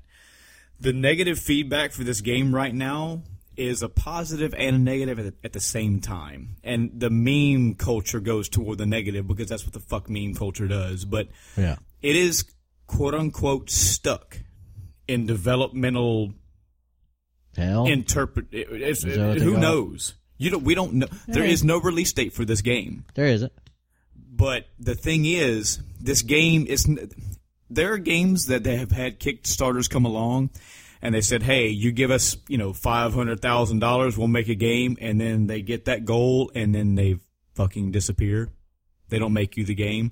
That's not what this game is doing. Yeah, it's not doing that at all. This is what the game is doing. Steady progress. They got a goal. They met that goal, and that person you just mentioned said, okay, I have the money to do these 700 items, to do these 700 things I want to see in this game. Well, guess what, folks? The money kept coming. So he had more. He's like, now we have $800,000. Guess what? That means I can do these 3 things as well. I can add these 15, 20 things in. And he's in the upper tens of millions. Another positive is that not only is it this guy and his team, they're also taking feedback from people that are playing the game. This is what I mean by this game is very ambitious. It's ambitious to the letter because every week, every month that somebody puts out an idea, hey, this would be a cool thing in that game, they genuinely listen and they take a good percentage of these ideas. Well, not only that, but they work to flesh out concepts. Yes. Say that you're a repair. Okay, say you're playing any other game where you have stuff where you can repair, like Battlefield. Okay, in Battlefield, what do? You have a little tool, okay, and you grab the little tool and you hold it up against the tank, and it goes, and it repairs the tank. Okay, that's not how this is going to work. This is not how any of this is going to work. It's going to work like you're going to take a part that is damaged out of the ship. Then you're going to pull that damaged part out and replace it with another part that you have to have. And oh my God, what did you do? Sorry, I hit the mic. You're a terrible person. Look at all that horribleness. Oh God. But this is good. You're fleshing out the actual Things what you're doing. Yeah. This goes along the lines of the medic thing. You're not just picking up a stim pack and moving on. You have to. You see this shit. So happen. you have to have the parts in your ship to begin with, the replacement parts. So then you take the replacement parts and you go over here, you shut power off to that system, you take the part out, put the replacement part back in, turn the power back on, boom, it works. Or maybe you have to go outside and cut a piece off the wing, where it's damaged, and repair that. And these are things that you can do quite, as a solo person. But there's also ships that are dedicated to this. Yeah. So one of my ideas, and I'm gonna fucking totally ruin this for everybody on the podcast because they're all gonna know my tricks. But there's only like 10 people listening anyway. Oh well, Adam's spoilers in. Nothing for anybody Adam's else. spoilers. Adam's tactics spoilers. When you find this motherfucker in the you see me out game, in this the- is how if you you say nuh-uh. you happen to see me out in Star Citizen, then you will know that it is me that's doing it. I'm gonna get a repair ship, and I'm gonna offer up cheap repairs. Oh. And when they go to do their thing, you know, they're like, okay, well, repair my ship for me, and they land on their little landing pad on the ship. I'm gonna have 3 people jump out and just board the ship and take it. I'm gonna sell that bitch for scrap. What a bastard. Right? What a bastard. Right? Because that's total awesome pirate movie. But right see, there. now that again, this game takes place in a real-time scenario, so that shit follows you. So depending on how big the universe is, and it's gonna be fucking huge because it's already huge. Yeah, That just shit, just you can a get away with that shit for a PTU while. is huge. You can get away with that shit for a while, but through various means, your name is gonna be known some way. Well, you may you gotta find your get- name on a fucking tavern. Hey, don't go to Adam's Repair Shack because on Zeta 22 because that motherfucker did. Well, what I'll do is I'll have you do it. I'll have you. I'll I'll have fuck the my repair- reputation. I'll have the repair ship, and you'll be the notorious pirate, and you'll just Right. hop out from behind my repair ship, and I'll be like, oh, I had no idea. End of time strategy spoilers heard right here on the Yep. cast. So just be wary. But- Just throwing it out there. So what I was getting at was this game is continuously taking think of somebody. Imagine you have a game and you have 300 mechanics in this game. This is somebody, either the director, the developer, or a fan, or somebody that's wanting to play the game or is playing the game, coming in and saying, hey, this one aspect, here are about 3 ideas to make this thing more fleshed out, different, better. And the company goes, you know what, we like those. Just for the mechanics purpose, just because of the way the game's made, I can only take 2 of them, but I will take 2. And now imagine that happening, 70 times in a month. So yes, the game is stuck in developmental Well, I mean, they hell. did at some point decide to stop taking more suggestions. Yeah. They said, okay, we're going to stop here. We have reached a point we can't make We this need to just any finish bigger. the game, and we can have an expansion later. Yeah, we'll patch it and And, expand it later. Well, we'll do. First, we want to get a working product, and right now the game is actually being developed in modules. Mm-hmm. So you have one team that's like working on new ships, and then you have another team that's working on the flight model. Mm-hmm. You have another team that's working on the first-person aspects. Right. You have another team that's working on like terrain generation and stuff like that. Mm-hmm. And probably more teams out there doing more things. I just can't think of it. Right. Music and art and all that kind of stuff. Lore. But right now they're all separate entities. Mm-hmm. They haven't connected them yet, if that makes sense. Yeah. So They're coming, though. when you see on the PTU, which is the test universe, it's huge. Mm-hmm. It is fucking huge. Mm-hmm. Okay, right now you could go play Star Citizen and probably have a goddamn good time. Mm-hmm. Just on the PTU 2 point whatever, beta. Yeah. Okay, this game is going to be fucking huge. Yeah. You have no idea. There's going to be survival mechanics when you land on a planet where you have to, ration out your food and your air and, think about it. You have to take your helmet off to eat, so you need to put up some kind of shelter so you can be able to eat. Right. Stuff like that. And managing water and oh man, it's going to be huge. I mean, and we're just talking about right now, just the everyday living. You can go explore, and there's realism, guys. There's combat in this game. Yeah. There's combat out in the space with your fucking ship. There's dog fighting. There's Imperial aliens. fleet There's a battles. giant alien race. Yeah, there's you fighting a person. There's you fighting multiple people. There's armies fighting each other. There's aliens fighting people. I mean, there's combat on a large scale and a small scale. It's all abound. Yeah.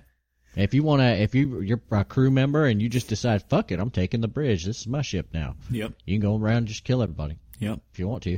And most people, they implemented it specifically, is that you won't be able to just walk around in your combat armor all the time. Yeah. It'll be detrimental to do that. If you're a engineer or, a repair person, it would behoove you to wear repair person's garments, because you'll be able to carry more tools and more parts and do more stuff. You can get into tight spaces. Yes. You can't do it in your fucking Stuff combat like that. armor. Yeah. If you're in your combat armor, you're going to have a harder time. Yeah. Okay. If you're a doctor, same thing. You want to wear your medical scrubs. Yep. As opposed to trying to do this in a spacesuit. So on bigger ships, it's going to be, you're going to want to change out of your stuff, but at the same time, that leaves you open to gunfire. It leaves you open to explosive decompression of the ship.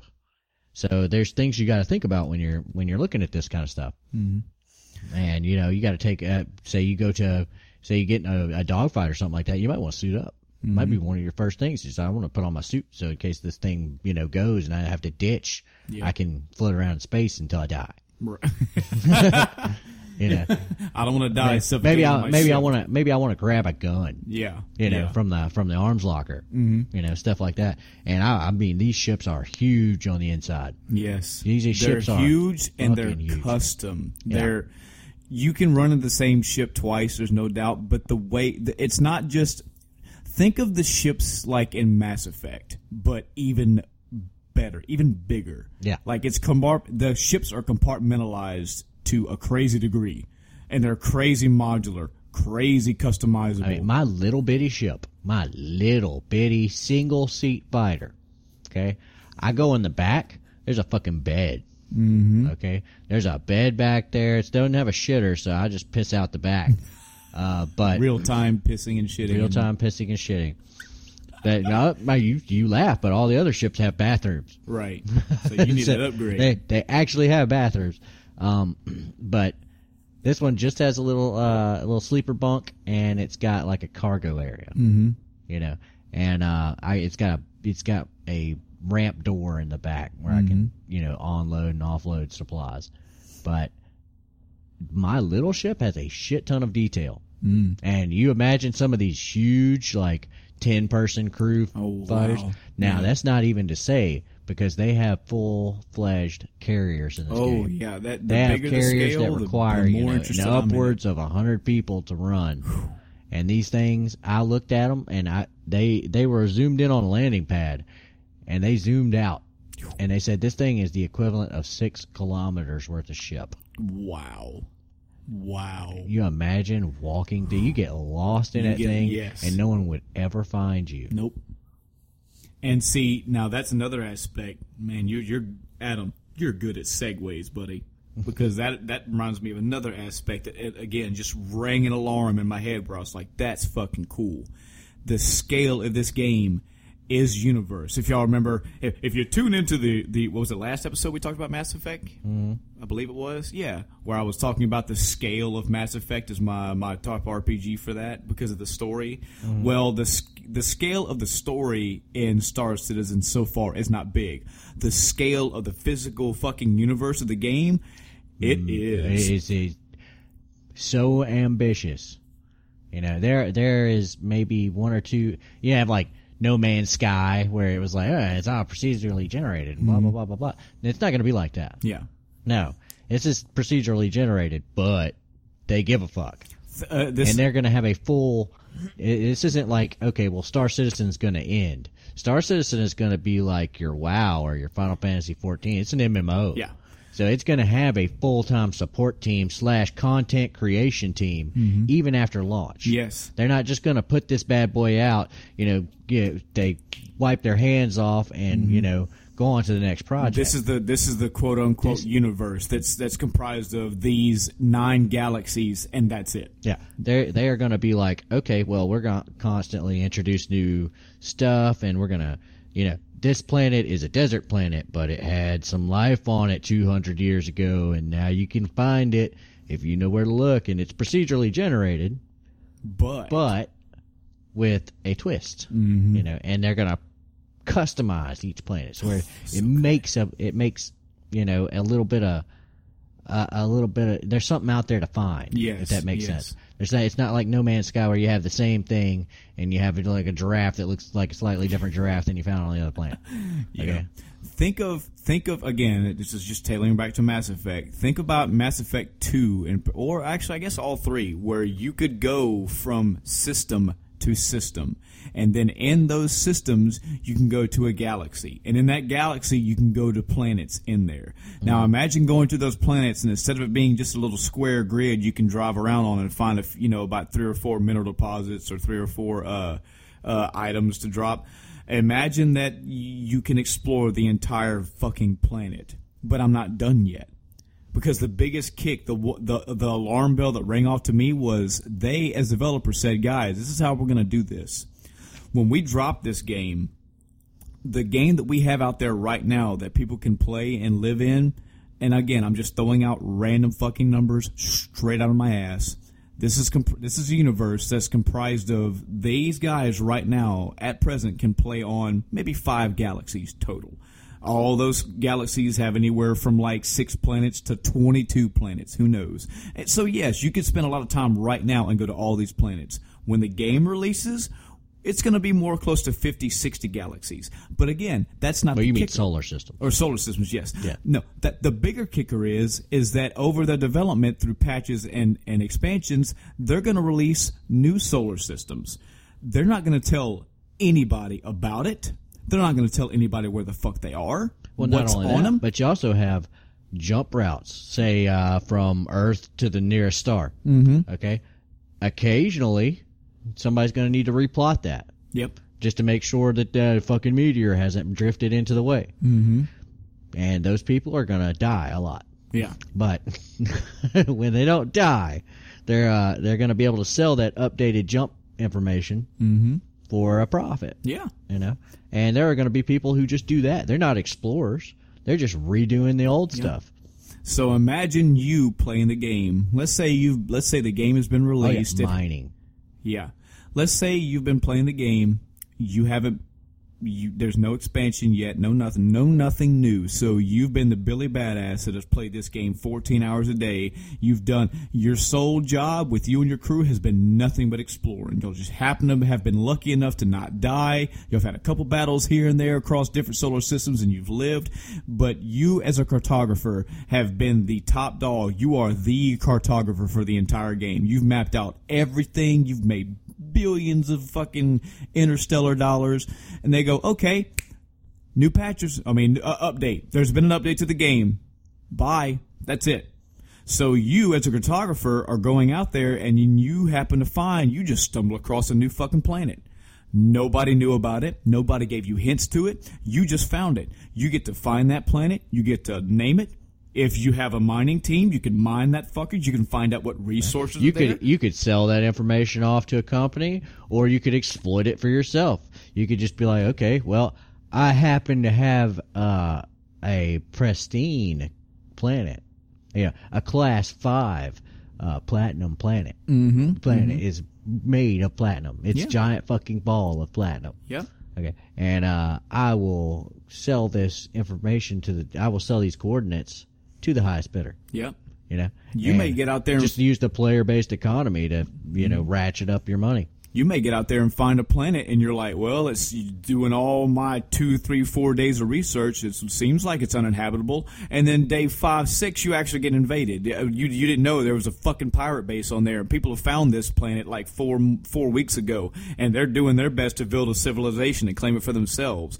The scale of this game is fucking crazy, and that is awesome. Well, not only that, let me add another thing. Say you have cargo. Okay, so what does cargo come in? Big ass boxes. Mm-hmm.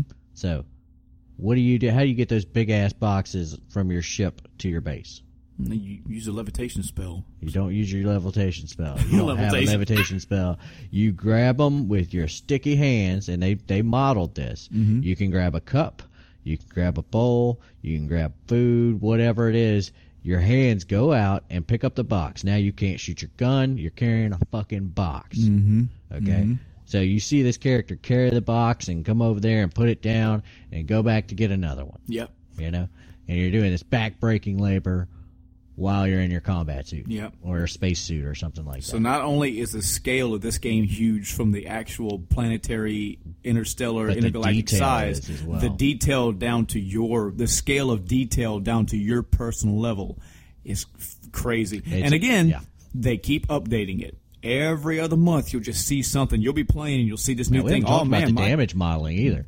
Go ahead. Tell us about the damage modeling. The damage modeling. Okay, well, for one, let's talk about damage in the first place. You got two main types of damage. You have ballistic damage, like a bullet or something kinetically impacting the ship. Mm-hmm. And then you have energy damage, which is like lasers and shit.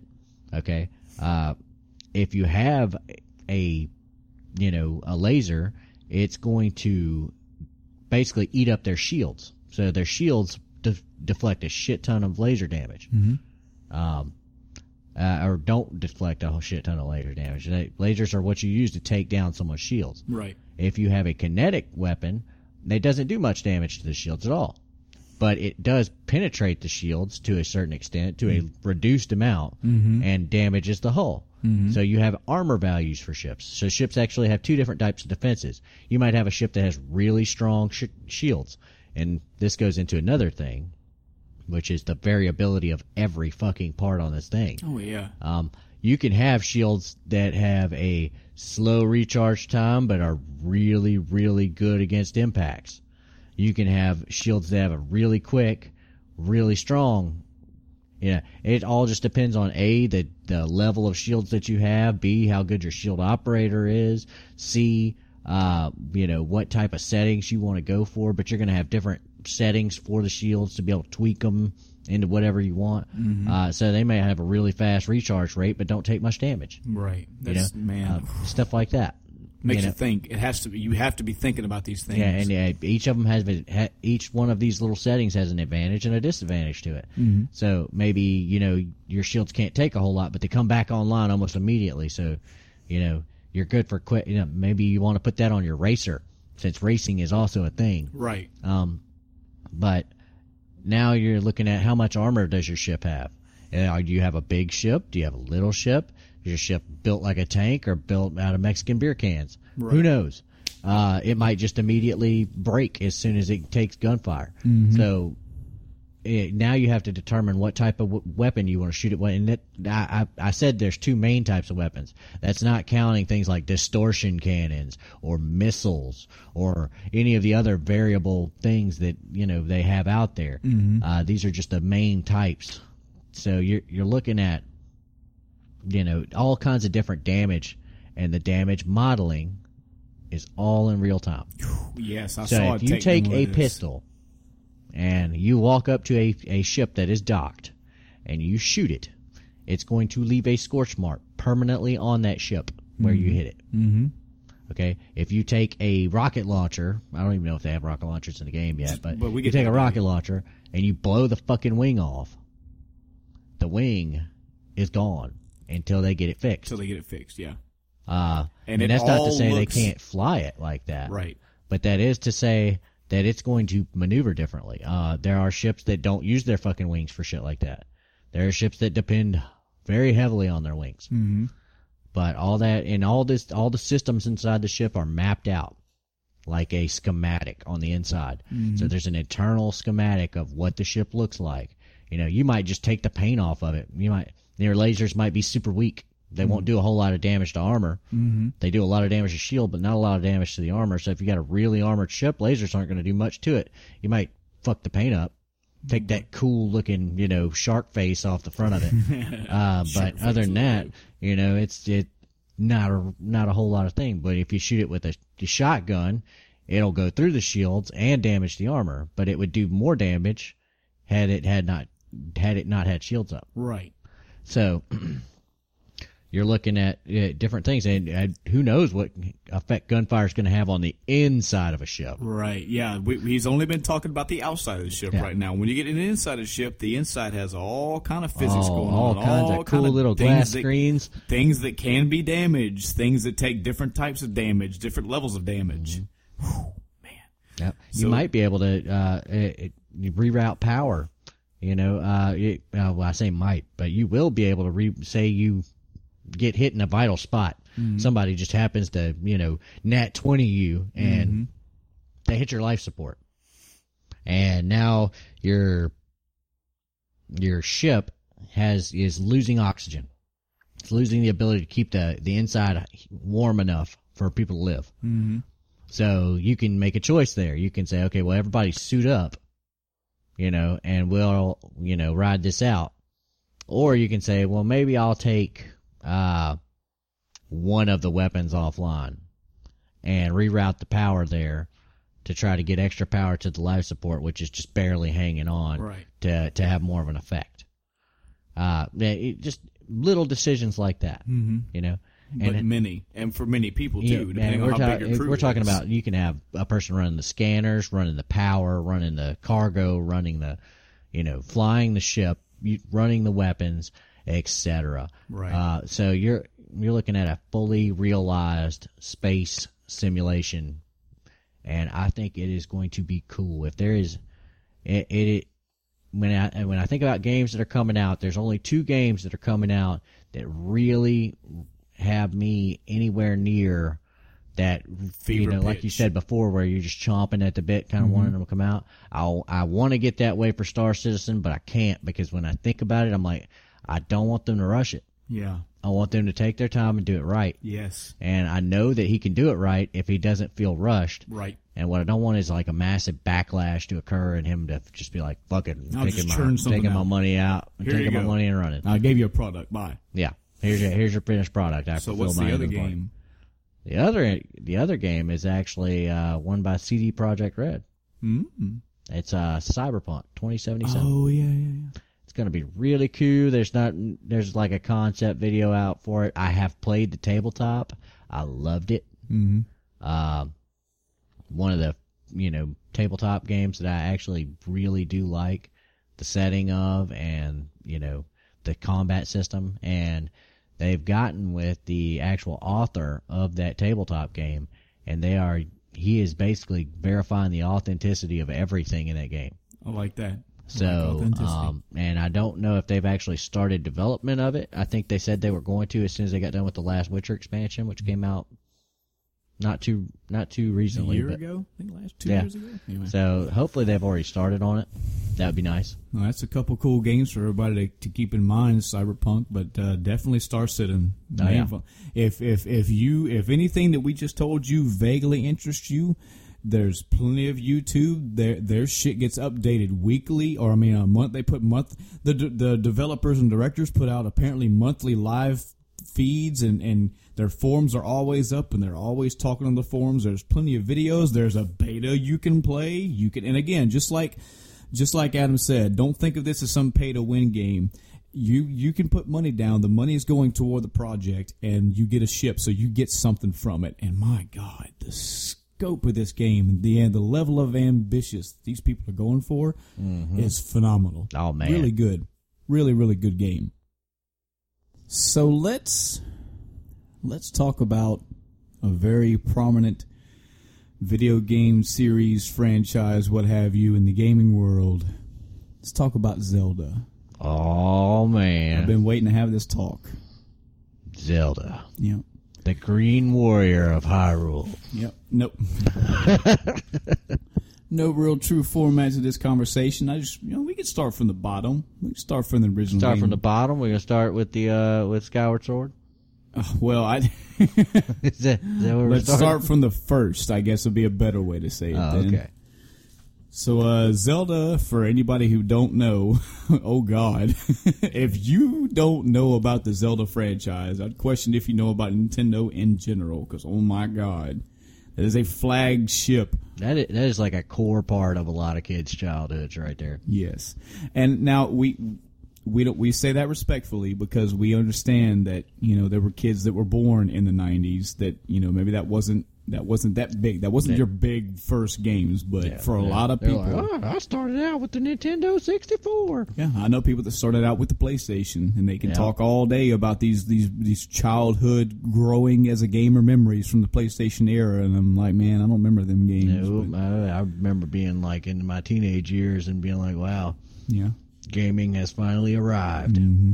With the five polygons and Five face polygon wrapped around. count? Yeah, Yeah. five polygons. You got one for the head, one for the body, and one of the legs.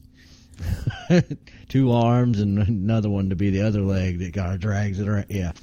So as sad as this is to say, if we're starting out where Zelda started out, I'm not going to start here. I just want it known that, oh God, I started the Zelda franchise with Zelda 2. Oh. Yes, Link's Adventure, I believe it was called. Yep. And the only reason why I got to play that was because when I lived where I lived as a kid, one of the places, my neighbor had a Nintendo, but it was him and his daughter, and I think he bought it as like what. If you understand what the Nintendo was supposed to be, it was marketed as, it was a Nintendo Entertainment System. It was something that families could have. You can equate it to the way the Wii was made. It was made to be a household item. It wasn't just to be for the people that played Dragon Warrior and the people that played Low G-Man and the people that played Blaster Master. It was everybody should want to play Nintendo. We want this in everybody's house. Yeah. So this was a neighbor that, he had a really good job and he could afford things, and he had a Nintendo for him and his kids. And he had a very sparse, very limited library of games. I remember particularly he had a Nintendo game that was not a wheel. I think it was a Wheel of Fortune game. It was but it was a kind that had a keyboard kind of apparatus with it, and you could type on it. Oh God. Remember.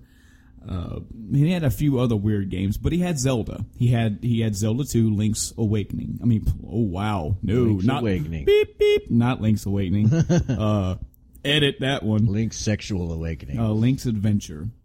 So that was my foray into the Zelda franchise, and I'm pretty sure at this point, when I played that game in my life, there was only those two at that time. There was Zelda and Zelda 2. Mm-hmm. I didn't know anything about not anywhere close to each other. No, either. I didn't know anything about Zelda 1, but I did play the first Zelda. I will admit, I never beat Zelda 1. I played it. Yeah, I played it several times. And that's just a victim of where I was, just the way that I came across the first Zelda. Because I think when I finally played the first Zelda, I was already into Link to the Past. I mean, once you play that one, it's kind of you're kind of in a whole new ball game of Zeldas. Yeah. Zelda was released sometime in either the late 80s. I'm gonna guess latest 80s, because Nintendo was released in 1985, if I'm not mistaken. So this had to be like 86, 87, somewhere. Somebody will fact check me, whatever. I played through it a few times. I think I made it to the 3rd or 4th dungeon. I can totally attest to the difficulty of the game. I can also attest to a big factor of that game was the unknown. You think of Dark Souls. Like, you don't know what they were thinking when they made this game. You don't know where the fuck to go. You don't know what the fuck to do. You have to fucking... That was the Nintendo era in general, basically. A side tangent to that, this is something we can talk about, down the road on another podcast. But you got to talk about that fucking castle game. There's a reason for why I want us to talk about it. Was because I agree. Nintendo 100% fucking. This is what I made this statement before, I believe, on this podcast, is that while Nintendo to me is this untouchable Disney-like aspect, their corporate goddamn evil shit. Their corporate side was fucking evil. Zelda, I equate to a game called, and I'm talking about just the how to do things and how to get around. There was a game, for those that don't know, called Milon's Secret Castle. And this game, the way that you could advance in this game, the way that you had to find keys, the way that you had to unlock dungeons, the way you had to get from one level to the other, had some bad, off-the-wall things that you had to do. But, and here's the big caveat, but, with big quotes and stars around it, if you subscribe to Nintendo Power, they damn near had a player's guide in one of the issues of Nintendo Power, or 2 or 3, I don't know.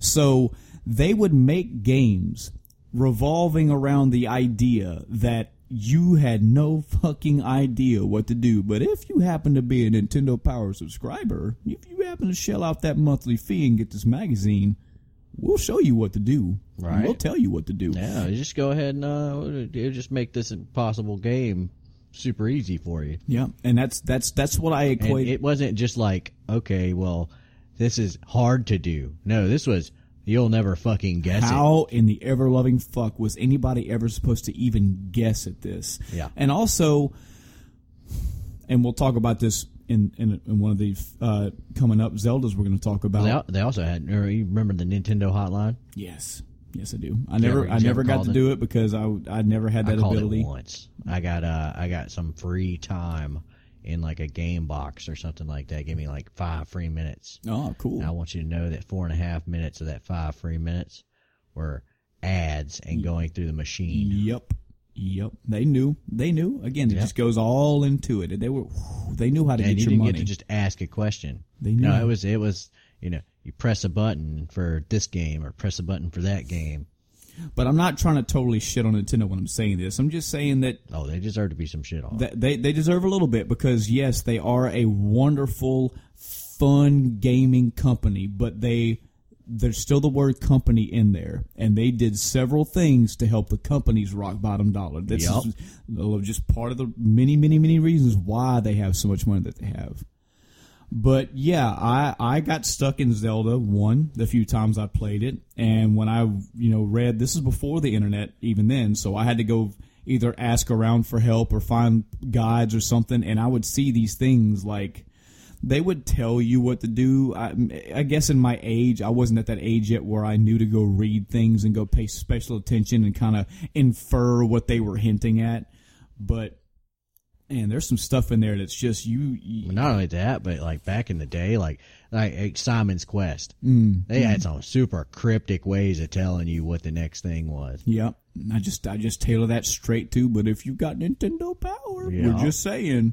And if you got Nintendo Power, you know to get this crystal and kneel by this fucking mountain. Mm-hmm. So what about? Do you have any interesting things or aspects about the very first Zelda? Any memories or? Oh man.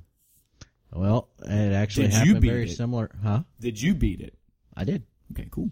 I beat the first quest and the second quest, Oh yeah. but years apart.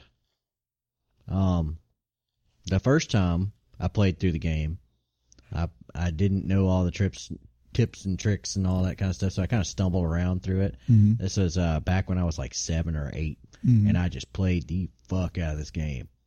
Okay, and I massacred it, and I finally got through with it. And you find out that, he put some kind of weird thing on the princess, and the quest wasn't completely done. You had Yep. to start over again. For those that know the Ghouls and Ghosts fame, right around that same mind frame. The better part is that they gave you a save. Right. So, but, I played through a little bit of the second quest. I was really baffled because they switched everything around for the second quest. Mm-hmm. And the game was more difficult too. oh yeah, it was way more difficult. So I was like, well, I really don't know what the fuck I'm doing now. And I stopped because I just couldn't handle it. Yeah. And then years later, I once again went over to my grandmother's and stayed over there for a summer. And she had a Nintendo there. And she had Dragon Warrior and Zelda and a list of other games. But I beat the crap out of those 2 games that summer. And I remember because I learned at that point that if you put Zelda in as your name, you started on the second quest. Oh wow, nice. Spoilers. Oh. You can't say it after the fact. Shut up. No, we should spoil the ending to Zelda 1. That's it. Podcast over. No, God damn it. Now, how did you know that? Did you figure it out? I think it was you? I think it was either somebody told me or I found it in a book. I don't remember exactly when. You weren't how just I fucking learned around it. one day. It's like, what if I put Link or Zelda as a name? Yep. I guess it'd be the only natural way you could find this. Oh, that's probably why everybody thinks his name is Zelda. Yeah. But if you name him Zelda in the first Zelda game, then he starts the save file will already have the sword in his hand, and you're already on the second quest. It's cool. And then I proceeded to beat the dog shit out of that game. Mm-hmm. And I just did not give up until it was over. It didn't take me very long to get back into the swing of killing stuff. Mm-hmm. Then, I went off onto the Dragon Warrior stuff and massacred that one too. Zelda, again, just is either reminiscing for people that have played it or talking to those that don't know it. It's the original Zelda was a overhead perspective, top down. It's 3/4. Had 3/4 isometric view, etc. And the term Metroidvania is very popular. Some people don't like it. I like it. I get what people are saying when they say Metroidvania. But it has a lot of those aspects where there's a dungeon, but you need a key. You got to go find the key. You got to find a way to get to the dungeon, or you got to find a way to get to. You got to find a way to get item. Yeah, you got to have an item to get into the cave that lets you find the key that lets you get to the dungeon. It's all around those. Yeah, and then once you do that, you go back and find some stuff that you couldn't get by before, and now you can get by it. You find weapons. I mean, your main weapon is a sword, but I mean, you find bombs that'll let you blow up walls and enemies. You find boomerangs that can hit them from a distance and can potentially stop them in their tracks. You have different levels of enemies. You have little one-shot enemies. You have ones that take about 8 hits. And that goes for the enemies in the dungeons as well. And the dungeons work the same way. You typically need an item or a key or of some sort to advance. You have a boss. You beat the boss. You get a part of the main quest line, and you get a health upgrade. Yep. Had a lot of very tried and true things that we're used to today were started and definitely tailored for a big audience back then. Good game. I enjoyed it. And I imagine sometime in the future I can go back through it and beat it, but I never have, unfortunately. That's not a discredit to the game, though. It's a magical game. Yeah. Magical game. Now, later on, a year, 2, 3, whatever down the road, Zelda 2, Link's Adventure came out. Now, you have to think, if you were a person in that wheelhouse, I love the word wheelhouse.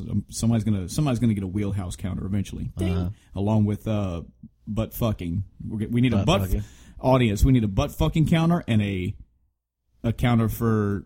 What's the word I just said? Oh, God. Oh, yeah, wow. Really? Really? You don't remember the word you just said? Right now, somebody's going back. That motherfucker said he don't have a memory. But he really does. he does not have a memory at all. Wheelhouse. Wheelhouse. We need a wheelhouse counter and butt fucking counter. Anyways, so imagine being somebody who even at a youth, you've played through Zelda and you fucking, either you struggled through it or you made it through it regardless, but you loved Legend of Zelda. You love that first game. And then through Nintendo Power or word of mouth or however the fuck they were advertised back in the day, hey guys, Zelda 2's coming. And you get home and you pop Zelda 2 in your Nintendo and you go, what the fuck is this? Yep. Zelda 2 is not like Zelda 1. Not at all. It is side-scrolling for the most part. You have platforming. Yeah. It has platforming. There's jumping involved. There wasn't any jumping in the first Zelda. Fucking attacks. Yeah. Some people thought that was a really cool improvement. Yeah. I did not. Oh, yeah? No. Not even a little bit. I did not like having to grind. Mm-hmm.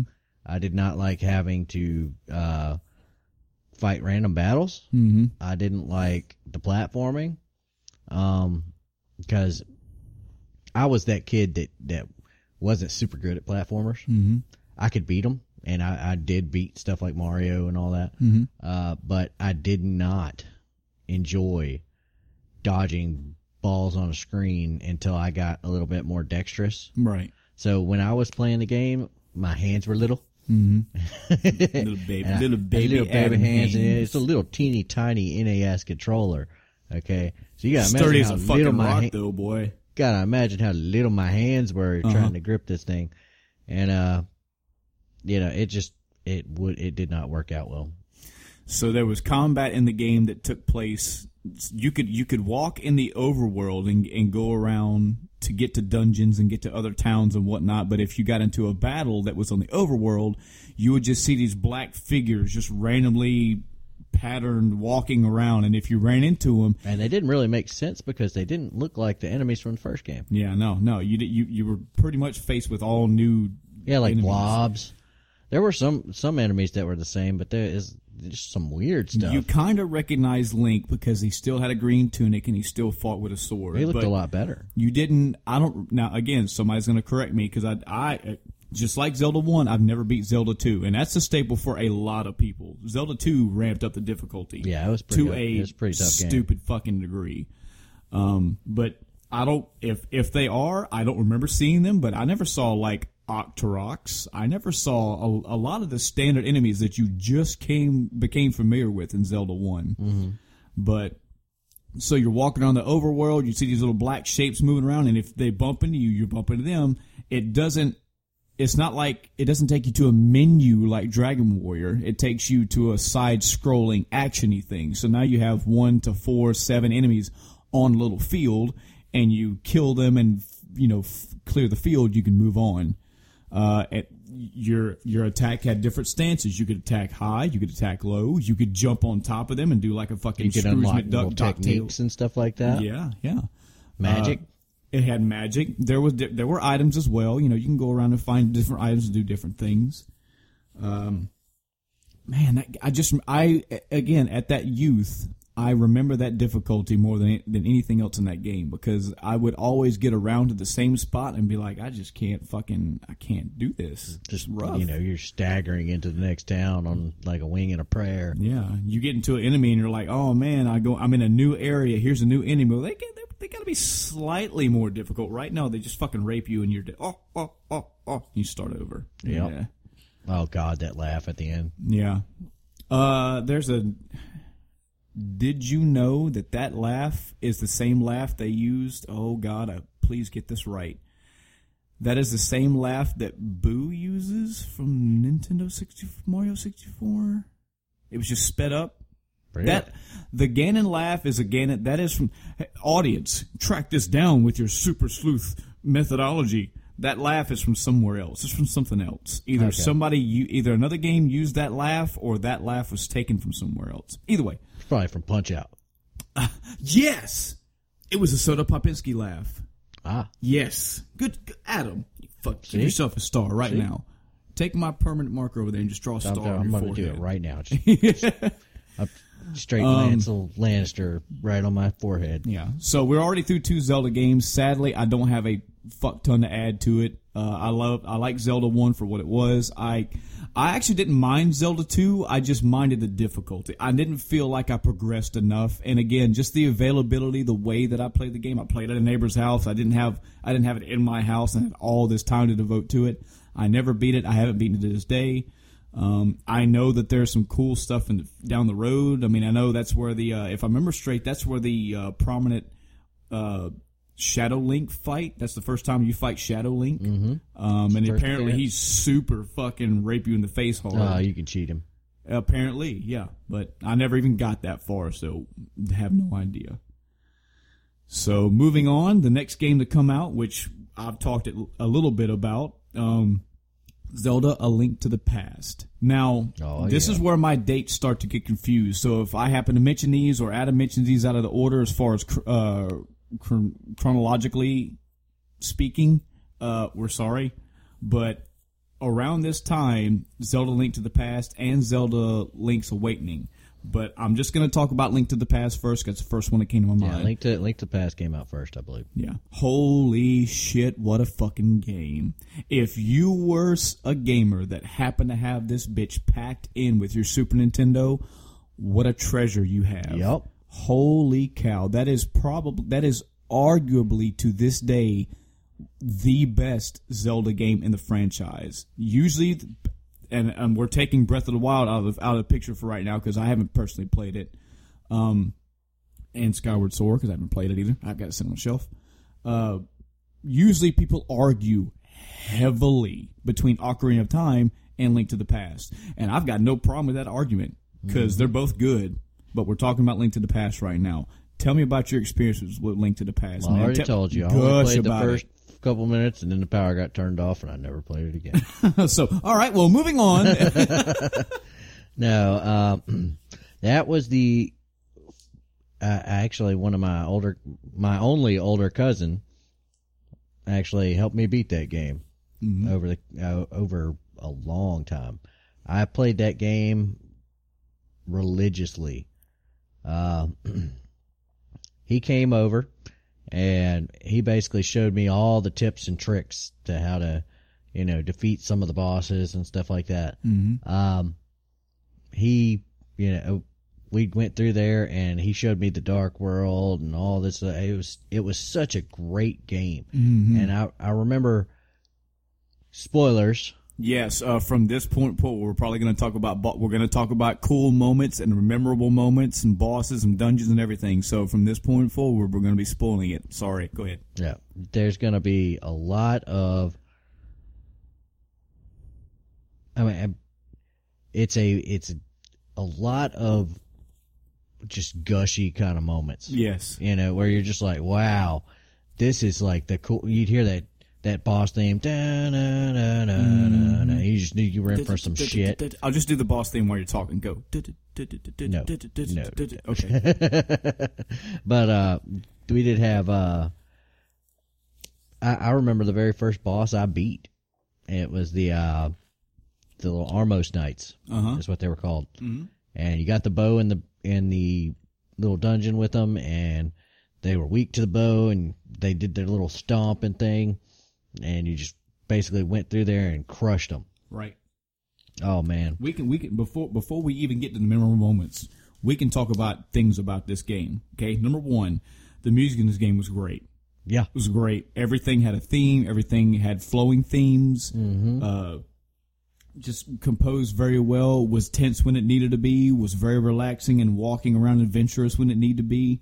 It is the staple of traditional Zelda. Mm-hmm. It is the benchmark of today's. The last one with that 3D isometric view, going back to the first game. Mm-hmm. You know, there were all kinds of little secrets and stuff. Yeah. Like you could get the magic boomerang by tossing your boomerang in here and getting it enchanted. Mm-hmm. Stuff like that. You know, yeah, have you ever played a game where you could strike your weapon on a wall and it would be like ting ting, and you go to one spot and it goes tung tung, and you're like, oh, maybe I should do something here. Oh, open up a secret area. Mm-hmm. It might have been done before that, but I predominantly remember that in Link to the Past. Yep, and you just pick it around at stuff. There were all kinds of. They found the last secret like years and years. I love hearing later. that. I love when I see shit on my Facebook pop up and say, hey, this game has been out for 32 years. We just found this new thing that Some fucking cancer kid didn't get thrown in the trash, but instead had some stuff from fucking put in there from Zelda. Actually, I think he like won a contest or something. Can you imagine being the creator of this game and leaving your game out there and then getting an email or some shit like 2 decades down the road? Hey, somebody found this thing. Is this true? And you'd be like, oh man, it took like 2 decades. Yep, I put that in there and I never told anybody about it.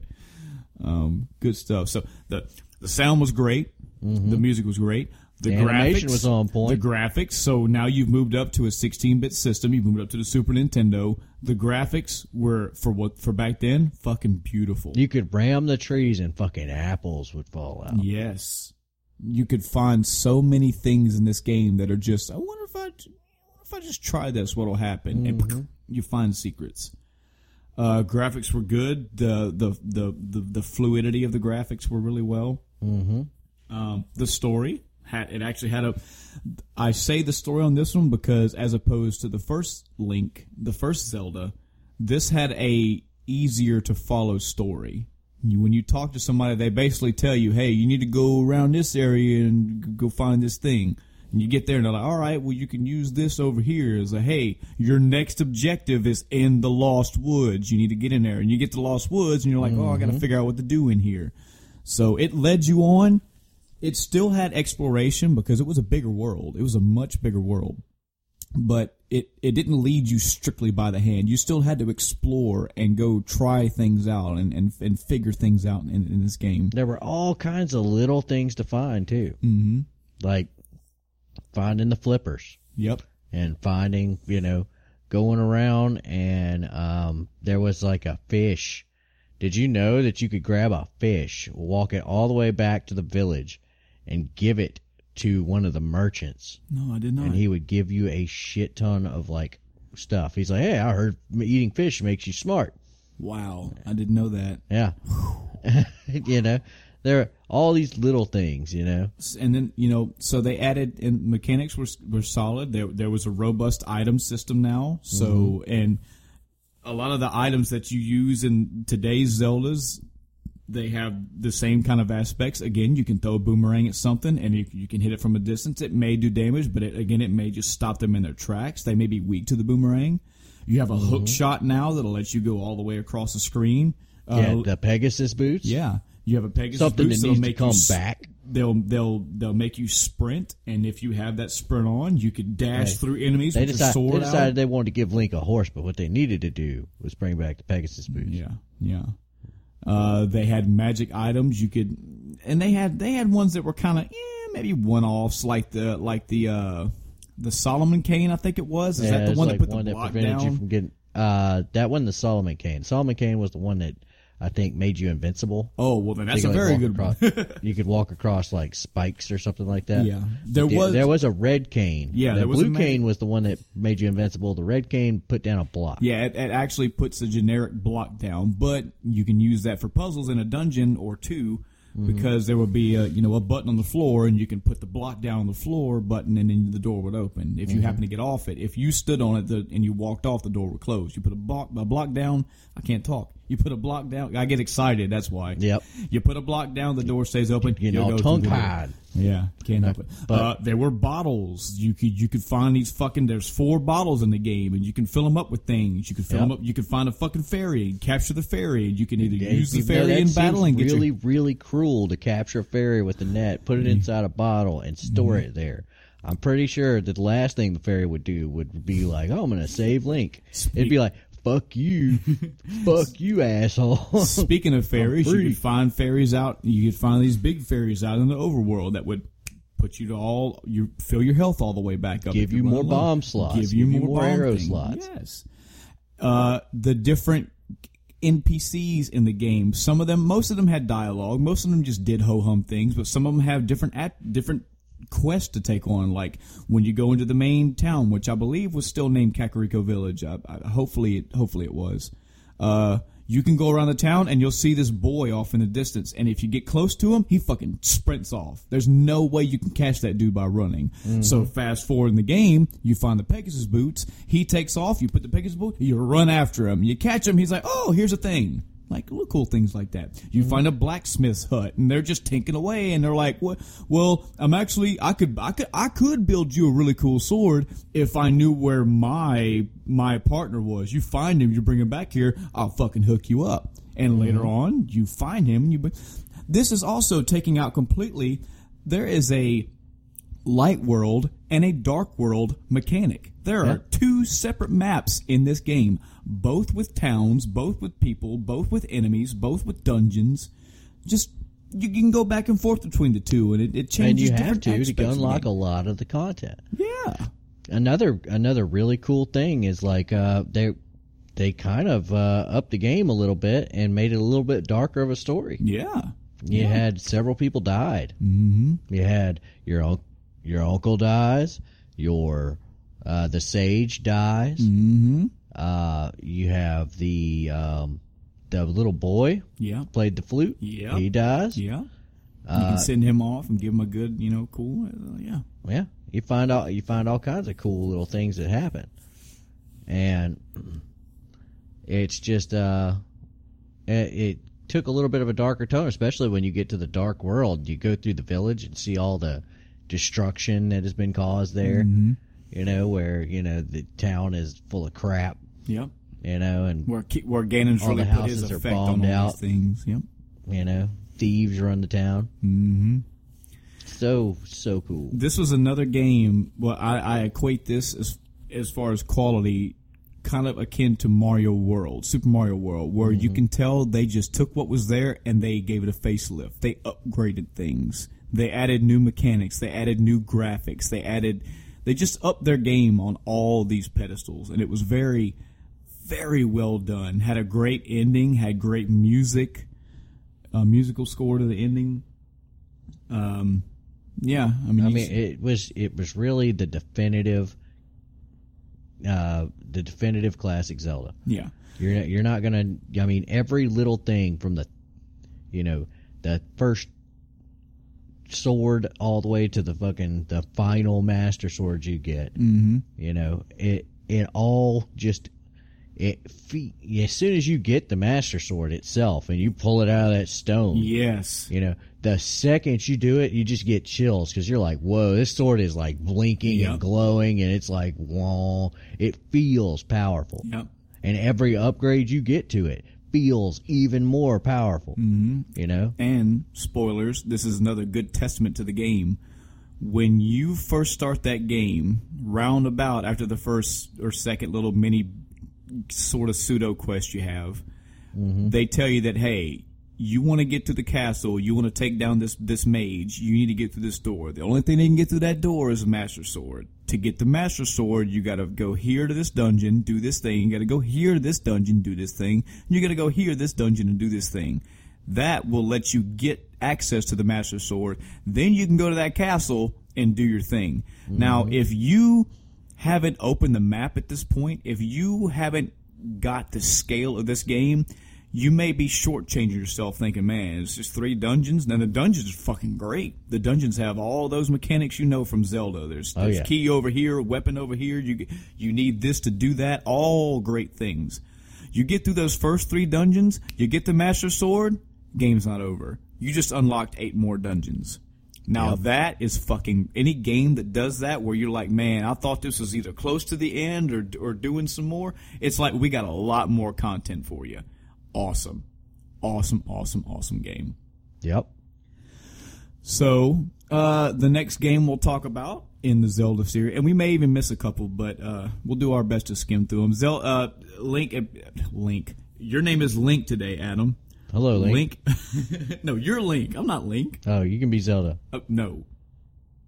I mean, I'm good looking, but not that good looking. Yeah, you are wearing that sexy green shirt. Adam did tell me that there's a few Zelda games he hasn't played. Hey, there's a few of them even I haven't played. So we'll try to hit them all. The Link's Awakening for the Game Boy, I have played about 15 minutes of. What?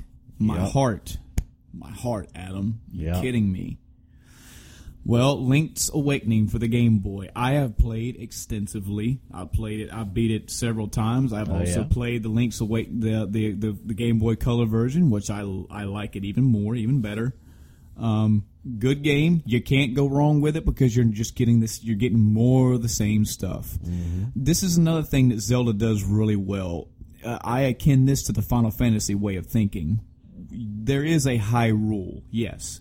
And there is a Link, yes. There's a Zelda, yes. There's a Ganon, yes. There's a Kakariko Village. There's a Boomerang. There are aspects that transfer from game to game, yes. But the world that you played in the first Zelda is not the world in Link to the Past. Nope. The world that you played in Link to the Past is not the world you played in Link's Awakening or Ocarina of Time or Twilight Princess and on up the chain. Mm-hmm. You play in the same themed world. You play with the same themes, but they always facelift it. They always do things better or different. They change it for you. Mm-hmm. So you don't have a light and dark world aspect of Link's Awakening, but you do wind up on an island. The same type of gameplay. It's isometric top-down view. You just get more of the same, folks. There's new dungeons. There's new enemies. There's its own little storyline, which is actually very good. I forget who it was. Somebody told me that the Link's Awakening. If you're out there, let me know who you were. I think you're a family member, but you said that the Link's Awakening's ending is your absolute favorite ending, either in gaming or the Zelda franchise. You have to go around and find these different different musical instruments to awake this fish, and then I won't tell you what happens in the end. It's called Legend of Zelda: The Sleeping Fish. The Windfish. The Sleeping Fish. You must wake up the Windfish. And again, just like Fish Whisperer, just like the Link to the Past, there are things in this game that are just little moments, little things you can do. You find a chain chomp. Oh, spoilers! Oh God. You find a chain chomp in the game, and you're like, "What the fuck is a chain chomp doing in a Zelda game?" Well, it's a Nintendo game, so they can do what they want. Side note. Here we go. Side tangent. Go. Did you know that in Mario 3, if you stay right out of the range of the chain chomp and just fucking sit there, he'll come off that chain. He'll come off that goddamn chain. Yes. Love that. Just fucking. That was always the moment. Side tangent. Uh-oh. This is something that I love about Nintendo. It's just what you was talking about with Zelda, and just what you just made another point about. I love the little touches that Nintendo puts in their games. Yep. There's so many little bitty things. That's why Nintendo does it so great. But yeah, you find a Chain Chomp in Link's Awakening, and you're like, what the fuck? And hey, there's a whole little side quest to do with this Chain Chomp. There is not a Princess Zelda in Link's Awakening, but there is a female figure that has a slight romantic... That's where he started cheating on Zelda, right there. Yeah, Link's I knew got you'd work adultery in somewhere. Link's got like 20 girlfriends.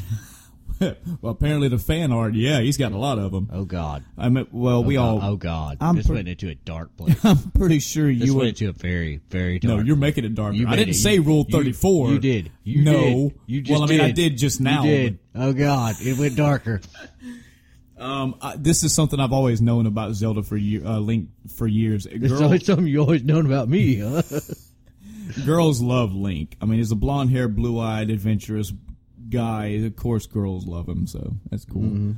But yeah, he does have a different interest in this game, and she has a prominent role. It's just more of the good. Now, the memories that I have with this game. Oh God, I'm about to get crucified. I know, because I know. Yep. Here you go. I'm going to set this up. I'm going to tell y'all this right now. Now, Adam can disagree because I don't think he promotes himself as like some pro gamer that completes everything and knows everything and does everything. That's not me. Oh, thank God, because neither am I. Like I said in the very first episode, I want 100% a game unless it has hit that point with me. There are a few key exceptions for me 100% in the game. Yeah. Most of the time, I'm like, fuck that. I ain't doing that shit. The takeaway from what I'm saying here is I haven't beat every single game that I've played. Tangent, I actually have a notebook right here in the room somewhere, unless I put it up. It's gone. It's gone forever. Nope, it's right up there. I actually went through, this is another, takes fucking years to do. I went back and tried to catalog every single video game that I've ever played, whether I beat it, and if I've played it, if I beat it, and if I 100%ed it. Surprisingly, guys, I've only actually played about 900 video games in my time, and I've only beat about 300 of them. Now, I stopped updating this back in like 2014, so it's out of date. But the point I'm getting at is I have not beat every single game that I'm going to tell you about in this podcast, and that's starting now. Also, there are times where I have no problem admitting when I got stuck in something. One thing I cannot stand is when I'm talking to somebody about games and I'm just too busy gushing about the game and I happen to mention it, and I died to this, and they're like, oh, I didn't die to that. I beat that first try. I'm not here this is not a fucking dick. As long as you don't get stuck like that one kid did in Suikoden on like the first fucking screen. Yeah, I didn't take that back to him and rub it in his face. Figure out how to get out of the throne room. I just stuck here. We actually just got a kick out of the fact that he got stuck in the first like 10 minutes of the game. He's like, and he looked at it, he's like, yeah. I was like, man, I can see how you got stuck. I wasn't like, that was so easy. What a scrub you are for you not just had your pinky out the entire time. The whole cup time. Of tea. The whole time I was talking to him. You're just sipping tea. So anytime that I tell you that I got stuck in something, if the retort is, well, I beat that was easy. I mean, I don't fucking care. I've been through Dark Souls. I've been through games that are designed to make you die repeatedly, and I have died repeatedly. I've been through games that are supposed to be baby easy, and there's shit things that I got stuck on. Yeah. Whoop-de-fucking-do. The point is that I played them, I enjoyed them, I overcome them, whatever. In Link's Awakening, I played this... I remember playing it one time when I was visiting some family up north, and I got stuck on this dungeon. I think we were there for like 4 days, and I was stuck. Oh, God. I was stuck in I want to say it's the second dungeon in the game. It's the Bottle Grotto. I got... spoilers. I can't believe I got to say this 50 times, but I'll do it for you, folks, because we love you. Fuck y'all. There's the boss in this dungeon. You find a power bracelet. There are items in this game that need to be pushed or picked up and thrown or moved or whatever, and you as Link cannot pick them up. If you find the power bracelet, you can pick them up. Also, side tangent, this was the first Zelda that had a jump ability. Yep. He can get the Roc's Feather and he can jump. Pretty cool. But so I found every time that even me thinking about... It's not the first Zelda where you had the jump ability. The first Zelda where you had the jump ability was Legend of Zelda 2. Oh, God. Yeah. Redacted. Okay, well, then this is the first one that specifically required an item to do it. Yeah, okay, there you go. I can't save myself on that one, can I? No. There's no saving. The other one was a 2D. I am side-scrolling feeling virtual, like, ethereal blades going into my neck right now. How dare you get the Zelda wrong? I just saved you a lot of nasty grams in the comment section. So I'm playing through this game, and in this dungeon you find a power bracelet. It lets you pick up heavy items and do what you need with them. And again, just thinking that I was stuck on this part, I just grab my head and I just shake my head. Dang. I got to the boss. The boss is some clown-like deity, and he's in a bottle. And he's like, "Wah, here I am." And he goes into the bottle, and the bottle starts bouncing around. If I remember right, if you hit that bottle with your sword, it can stop him from bouncing. If you hit the bottle with the sword, it does not damage him, though. Mm-hmm. I could not figure out how to fucking beat this boss. At this point, I also had bombs. So I think you could pick up bombs when you had them. If I couldn't, either I put bombs on the ground and hope that he would bounce on it, or I would hit him, stop him from bouncing, and put bombs on the floor, and they would hit him, but it wouldn't do anything. So I'm whacking this fucker with my sword. I'm throwing bombs on him. I'm hitting him with, maybe you had the boomerang. I think I threw the boomerang at him. I don't know. I was stuck on this guy for fucking days. Now, you were mentioning the hotline earlier. I didn't have access to the hotline. I wasn't able to use it. Mm-hmm. But I did have a typewriter that my grandfather gave to me from up north. Yeah. And I used this typewriter. I wrote Nintendo, the company, all the time. I can't believe I threw this away at some point in my life. But I had an envelope where I wrote 13 times. And Nintendo responded all 13 times. So I had like 2-3 page direct from Nintendo letters about things. And one of the things that I wrote them was, "Hey, I'm playing Link's Awakening, and I am stuck in Bottle Grotto. I can't beat this boss. Help me out." And I got the reply. They said, "Hey, you got the Power Glove in that dungeon. Why don't you use the Power Glove, pick up the bottle, and throw the bottle?" And I was like, "Oh my god, how could I be so dumb?" They gave me. I even had to pick up pots. I had to pick up things that I couldn't think to pick the fucking bottle up. You hit him, he stops, you pick the fucking bottle up, you throw it at the wall, the bottle cracks. Eventually he pops out, you kill him, boom, done. That was the first time. Uh-huh.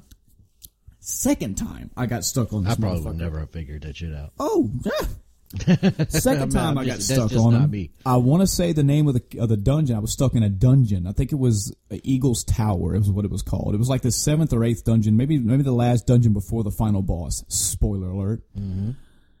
So I've done all the things I can in this dungeon, okay? This dungeon was a multi-tiered dungeon. There were 4 levels, if I'm not mistaken, and 5th if you include where you fight the boss at. In this dungeon, part of the level design is there are these gigantic pillars that they look just like part of the level, but I thought they were just a structure. I thought they were just there to just add more visual detail that, hey, this is a multi-tiered dungeon, and these pillars are holding up the levels. So I'm going up and down. Now, you think the fucking water palace from Ocarina of Time, which we'll get to, was a bad thing? Well, this was my first water palace because there were multiple levels, and there are things to do that affected you. You could drop something through a hole, and it would land on the floor below you, which you could use to go bang a wall or go do whatever. Mm-hmm.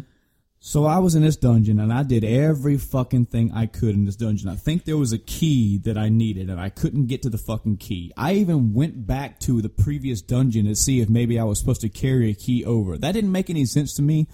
I didn't think that was a solution because if I've already had Link to the Past in my house. Wheelhouse. Counter goes ding. Somebody takes a shot. Email gets sent. Cool. I'm surprised you remembered the word. Yep.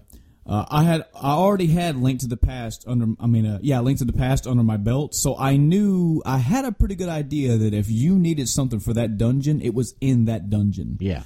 So that didn't work. I kept going. I would go up levels and try things. I was doing the whole bang my sword on a wall. Couldn't find any walls to blow up. Even that didn't make any sense because if you needed to progress directly through the dungeon, I don't remember many times where they made you have to find a secret. Like, secrets were good stuff. They were more hearts or bombs or arrows or whatever.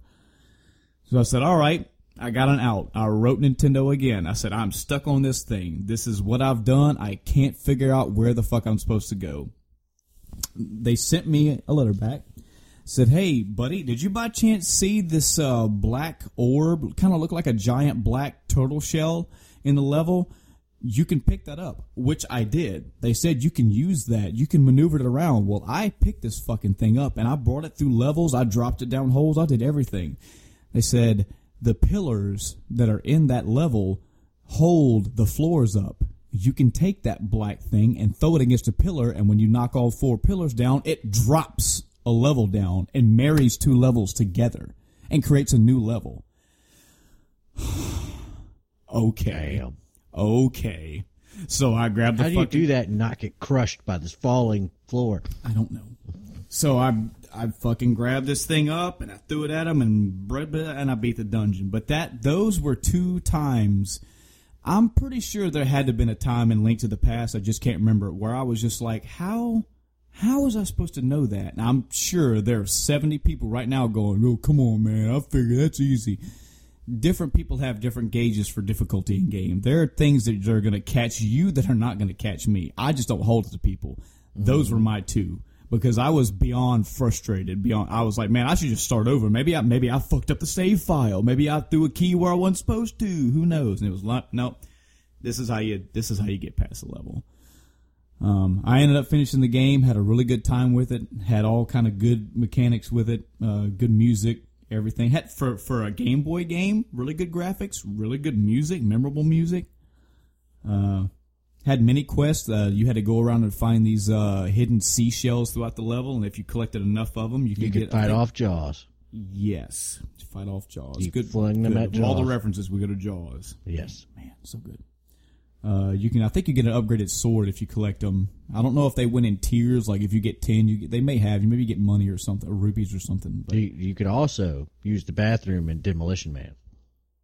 This has nothing to do with Link's Awakening. But just seashells, you're man. fucking things up at them. You gotta learn how to use the seashells.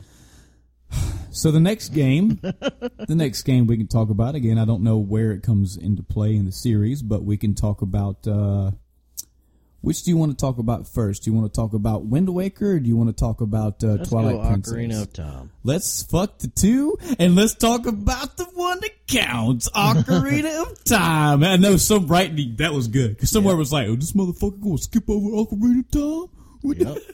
Yep. Nope. Let's talk about Legend of Zelda, Ocarina of Time for the Nintendo 64. That game fucking sucks. Moving on.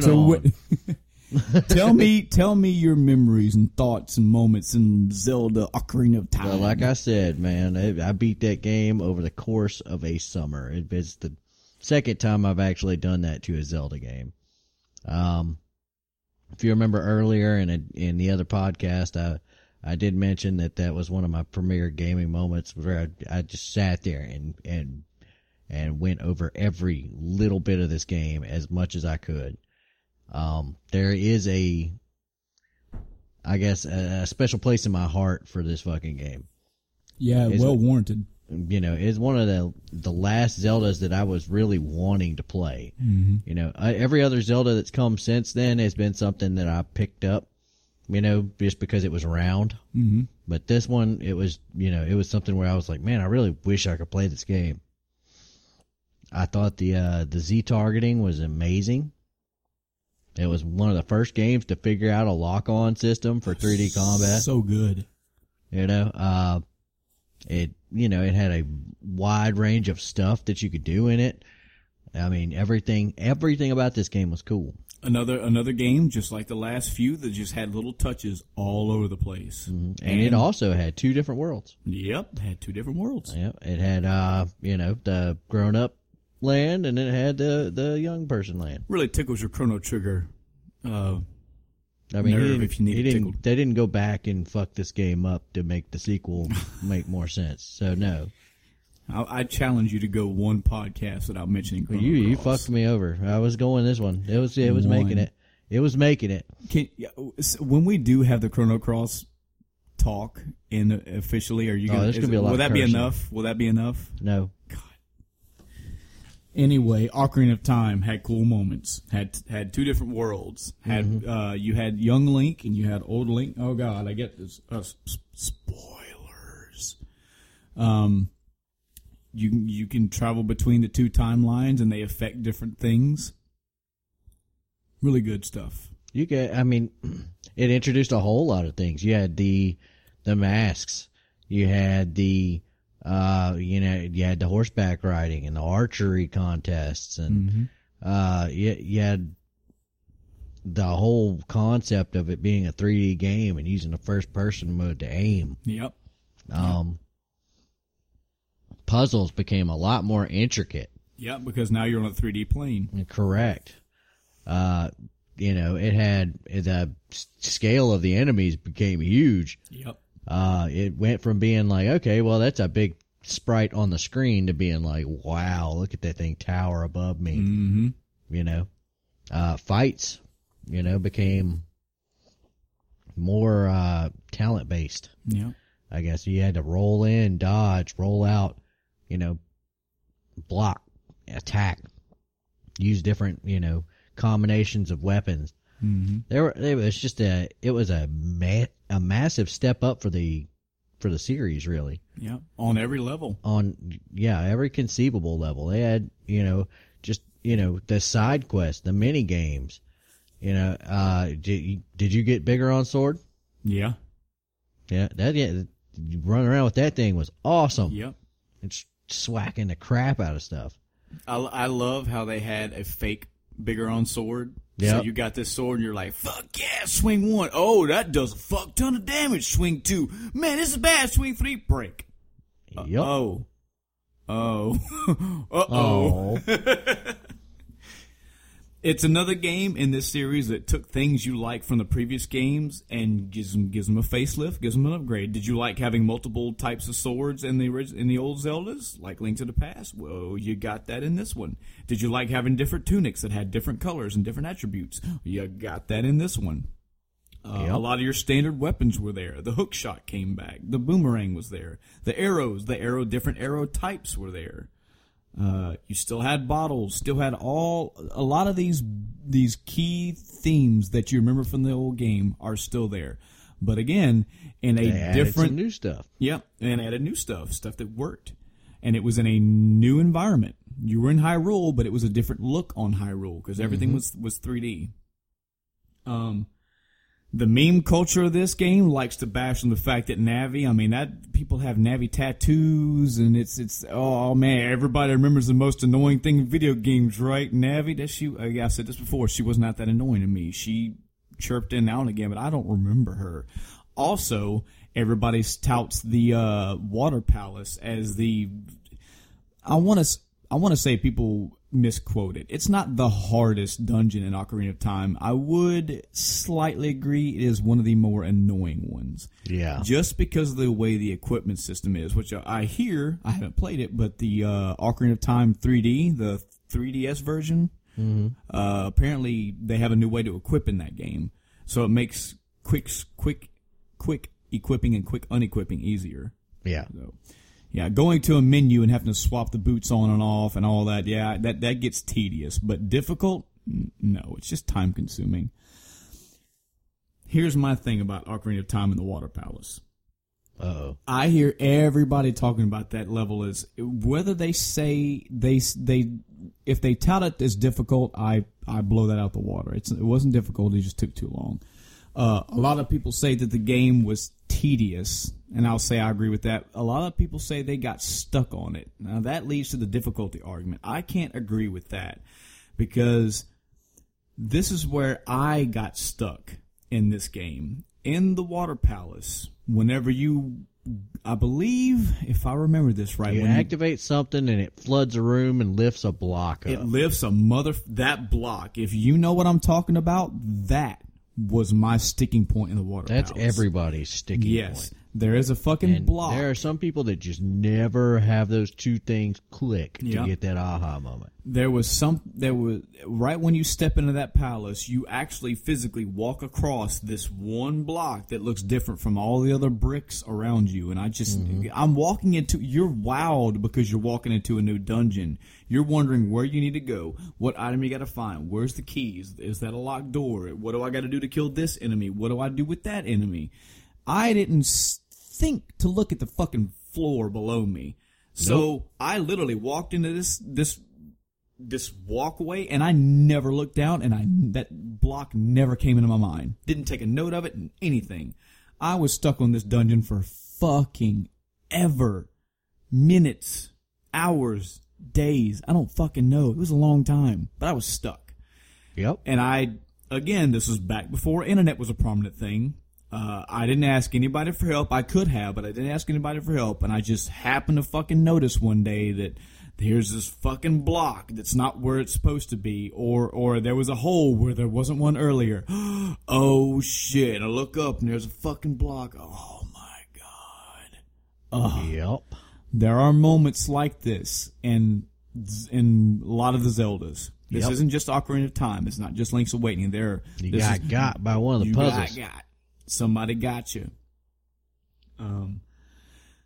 Good story again. Ganon's back in the scene, and it's just like you said. There's a darker one. There's a darker theme to this. It's like, oh shit.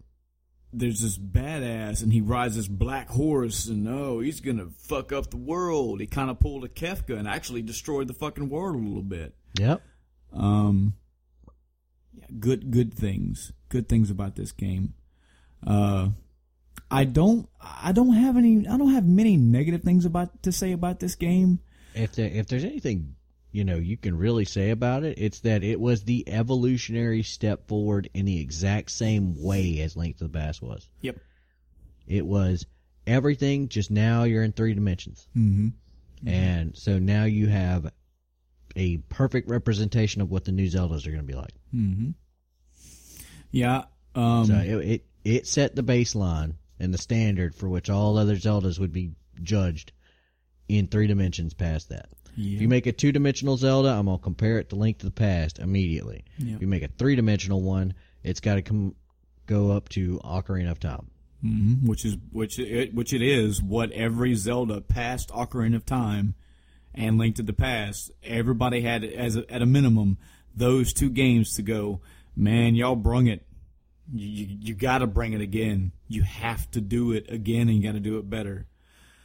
If I were to have one small negative trait about this game, it was that the game felt big, but it wasn't. Like when you actually get into Hyrule Field, because again you haven't been faced with this 3D scenario, you haven't been faced with these 3D graphics and the openness that they're trying to project to you. Yeah. But once you actually walk around Hyrule Field, it's kind of small. But it makes you feel like it's bigger. So Yep, it's that whole... It's not really a negative, it's kind of a positive. It's the whole feeling of it. And that's, I remember something for Bigger on Sword. I remember having to leap backwards or roll the entire time. Yep. You have to do it as fast as you can to get where you're going as fast as fucking possible. Yep. There's some kind of timer that was ticking down, and you just had to Yep. all the way across the field to get to the other side. Yep. Yeah, yeah. You remember? That's another thing. There was a guy that's running, the mailman, I think it was. That's running across. He's just sprinting all around Hyrule Field. Yep. Yeah, just little things in that game. I remember there was a graveyard where you could go underneath and you had to use your hook shot to race. You're racing a ghost that just floats the level, but you can use your hook shot and speedily go through this maze and win this race. Mm-hmm. God, yeah, I do remember the Bigger on Sword. It always went for that. Ooh, my favorite item in that game.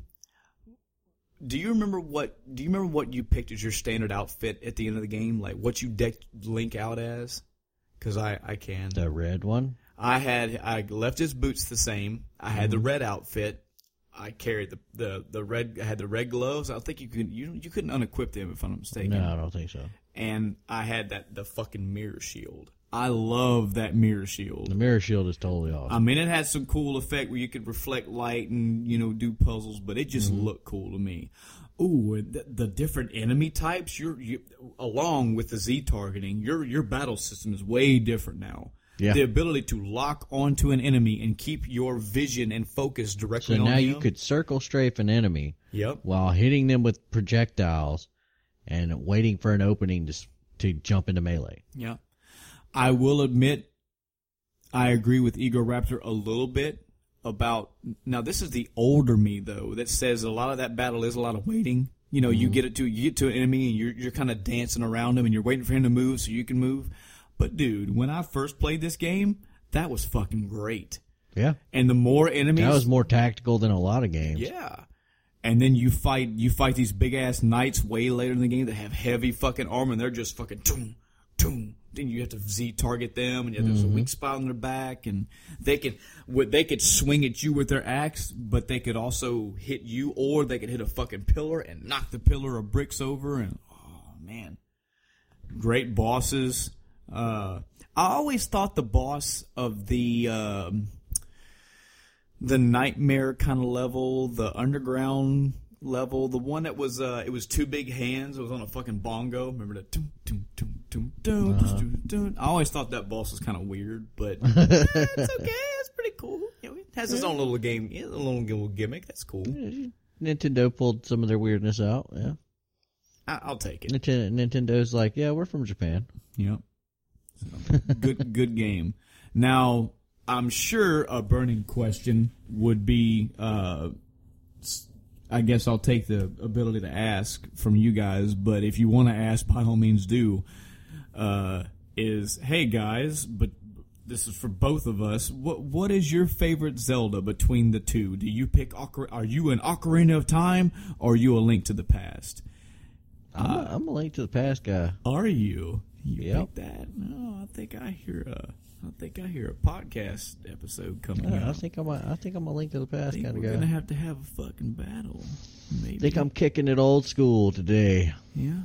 Well, up here on my top 15 wall, which the audience can't see, my pick of the two, mine was Ocarina of Time. Now, Because you like blocky polygon. Oh, snap. we're gonna have this topic as one day where I just go over my top 15, but I just want you and the audience to know this was the second hardest fight that I had to fight on this fucking list, was which of these two fucking Zeldas am I gonna pick? I wish I had my notes to go back and find out, because I made a personal subjective reason why I picked Ocarina over Link to the Past, but I'm speaking for Adam as us as the End of Time cast, period. Both of these two are great. Yep. If you play Ocarina of Time, if you love these games, you're gonna fucking love it. If you like Zelda, you're going to like both of those If games. you like these games, you're gonna love Link to the Past. You cannot lose with either one of these games. So good picks, good picks. What about old Wind Waker there, Adam? Huh? Just go around the boat. Talk and about you, Wind Waker. you try to go around the boat and you do stuff. I mean, sometimes you like put a little fucking thing to come off the boat. It's got like a little crane on it. And you try to find treasure. This is your summary. Yeah. It's you go around the boat. This is Wind Waker for you in a Yeah, nutshell. fuck that game. Oh I actually my did God. not like Wind Waker at all Wow. because of the boat. Are you that asshole I that am that doesn't like asshole. Wind Waker just because I want you to of the know sailing? that in here, full disclosure, at the same time I was playing Wind Waker, which was, I was stationed in a foreign country, and, I had nothing to do but play games, when I was off. And, at the exact same time I was playing Wind Waker, I played Suikoden 4. And they were both about boats. But Adam, one was a remarkably better game than the other. Well, one was about a boat, and the other one was also about a boat. The boat was just what you used to travel around to That's get what to she the said. dungeons and the cities. I don't think that it was a good fit for Zelda. I agree. It felt a little forced. Yeah, It did. It felt like a gimmick, and because it felt like a gimmick, I was just the whole time. I was like, I don't want to be on the boat anymore. I'm tired of being on the boat. So Wind Waker, another 3D type Zelda game, had a whole different visual aspect to it. It had I did like the cell shading. Yeah, it did have a cell shaded, very cartoony effect. But the biggest draw of the graphics was Link himself, because he had his eyes and face in general. He was very emotive. Yeah, He could look left and right, and you could see what he was looking at. He could squint his eyes if he was unsure about something. He could He make had this like a angry surprised face look or an He had a angry look. Yes. So it definitely added to the feelings around Link when he was doing whatever he was doing. Same gameplay, folks. Here, guys, you're not missing anything out. There's still dungeon exploring. There's still bosses. There's still enemies, items.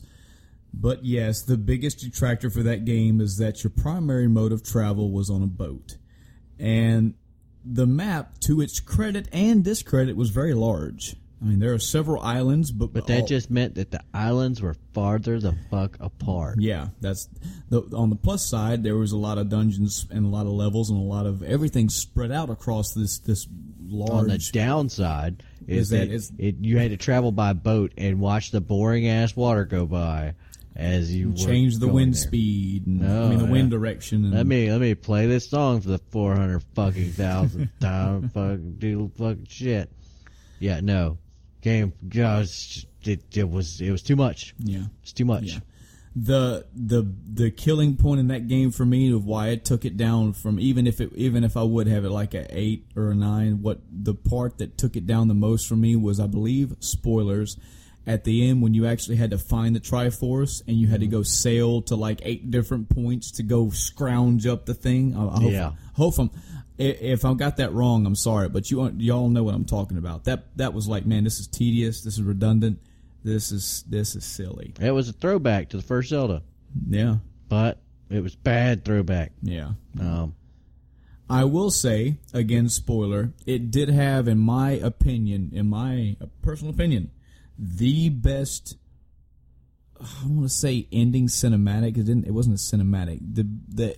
The staple in the end of the game, whenever you finish it, spoilers, whenever Link kills Ganon, it's this big epic fight. Ganon comes out and he's got this cool ass robe and he brandishes these 2 blades and you got this fight going on in it. And I'm pretty sure Zelda helps you again in this one. Yep, Zelda's like, oh yeah, let me just undress and distract Ganon. Yes, the young childlike Zelda. AO rating came from. It was totally out of the blue. The childlike Zelda. Yep, and keep going. It was weird. It was really, really Japanese. That's the only way I can describe it. This is my partner here. At the end of the fight, whenever Link goes to deliver the final blow, he jumps up in the air and he stabs the Master Sword through Ganon's head. And Ganon, I think he kind of accepts what happens and he turns to stone. So it's implied that in his head is where the Master Sword lies now, which I thought that was just cool as shit. I was like, man, I can't wait till the next Zelda comes out. He's gonna have to go pry the sword out of Ganon's head, and then Ganon's gonna come back to life. And why would you have to pull the sword out of his head and bring Ganon back? Oh, this is intriguing. So that game was good. Never to be continued. Never to be continued, and it led into... One interesting thing about that, and I just suddenly remembered, they had a mobile mechanic to it. Oh, yeah? It was a mobile... I think it was this game that had the dingle. Oh, the Tingle. Tingle, whatever his fucking name was. God. Yeah, you could put a Game Boy Advance up to it. Yeah. He could do like a treasure hunting kind of thing. No, he could look on the map for you, I believe, and find... I remember there was something to do with that because I had it in I had it like right beside me on the couch while I was doing it. Mm-hmm. And I was like, I really don't find this fun. And then I stopped doing it. Yeah. Plus, the flagship character for that whole thing was Tingle. Yeah. Also, by the way, we are so bad. Adam, we're so bad. We didn't talk at all about Majora's Mask. Yep, that was Scary Moon. It was Link to the Past, or not Link to the Past. It was fucking Ocarina of Time with a big scary moon. The end. This is probably where I'm getting killed over this podcast, I know. But I, to this day, have not played Majora's Mask. Oh, man. I will get to it. I did intend this year to get to it because I've been putting it off, and it keeps getting prominent in my head. I want to play through it and get all the way through it. That was a very interesting game. Yeah. I'm not going to spoil it. I'm not going to spoil it for you. That's okay. Did you play it? I did play it a little bit. Okay. You can talk about it if you want. I'm just letting the I'm audience say know. that a lot of things carried over from because they were so close to each other. Mm-hmm. But you definitely do want to play that. Mm-hmm. Give it a shot, and maybe hit us up on the podcast when you come up with an opinion on it. Well, I mean, I'm saying this because we're strictly talking about Zelda, and if you can talk about it even a little bit, spoiler free, by all means, tell about it. But I have not. I was just telling the audience I haven't played it. So. I will say this: that from what little I played of it, the mechanics are extremely similar. Mm-hmm. So, and the one of the interesting things is that you revert back through the same 3 days over and over and over. And that was over what again. threw me off about that game. That was initially when I was a teenager why I never played it, because when I had heard that it was time based, nobody told me the big but of the game. Yeah. All they told me was this game is you got 3 days to do all this, and I'm thinking in my head That's not enough time to play Zelda. That's enough. You telling me I got to go through 3 dungeons and then 6, 7, 8 more, and I've only got 3 in-game days to do this? What if I want to get more items or get more of this? Nobody. No. This was if you knew me in the past, this is your fucking fault. Nobody told me that, hey, you can do these things to take the time backward. You can stop the clock or reverse the clock. You don't literally have. There's no timer in the game. The timer is a story time, and it can be manipulated. I didn't know that, so I just blew that game completely off. And now they're like, no, that had nothing. You're okay. Now I want to play it. So that's our talk for Ocarina of Time. Sorry about that, but yeah. Just capping off, going back to Wind Waker, I played that game. I finished it. I was like, what a way to end cap it. There's a sword in Ganon's head. Fucking God. I heard tale of a new Zelda being worked on. Hell yeah, I can't wait. Why am I going to have to pull this sword out? And then I played Legend of Zelda Twilight Princess. That game was pretty good. The main thing that stuck out to me to Twilight Princess was the graphics. That was a massive graphical improvement. Definitely. I was looking forward to this being when I saw Wind Waker, I didn't, just from the graphics, the way that Link looked, the way the graphics were, I didn't take that as the next true upgrade from Ocarina, because I just couldn't, but it was still good. Now, Twilight Princess, it had Link in his 3D form, had him looking the way it was supposed to, and it did. Just from he himself to his tunic to his looks to the weapons to the people, everything was a graphical upgrade. Again, you can't go wrong here. There's dungeons, there's enemies, there's weapon upgrades, clothing upgrades, there's items, all this stuff. I hate starting this off with a detractor, but I have to say the detractor for me was the Link Wolf. To me, that felt just like we said about the boat travel system in Wind Waker. It didn't appeal. It felt like it was kind of forced. Yeah, I got it's it. kind of that. Here's this tacked on feature that doesn't really fit with the rest of the series. I mean, at least in Wind Waker, you could say that they were trying to do something new. Yeah.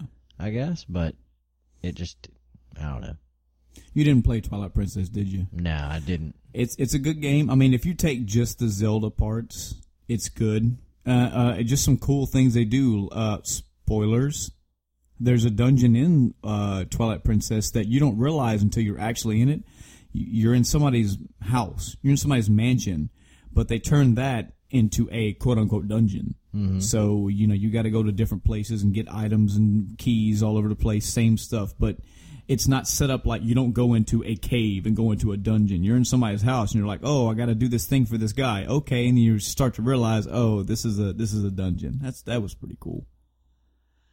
It did not start off with Link pulling a fucking sword out of Ganon, so that whole thing from the other Zelda game did not happen at all, and I felt kind of like, man.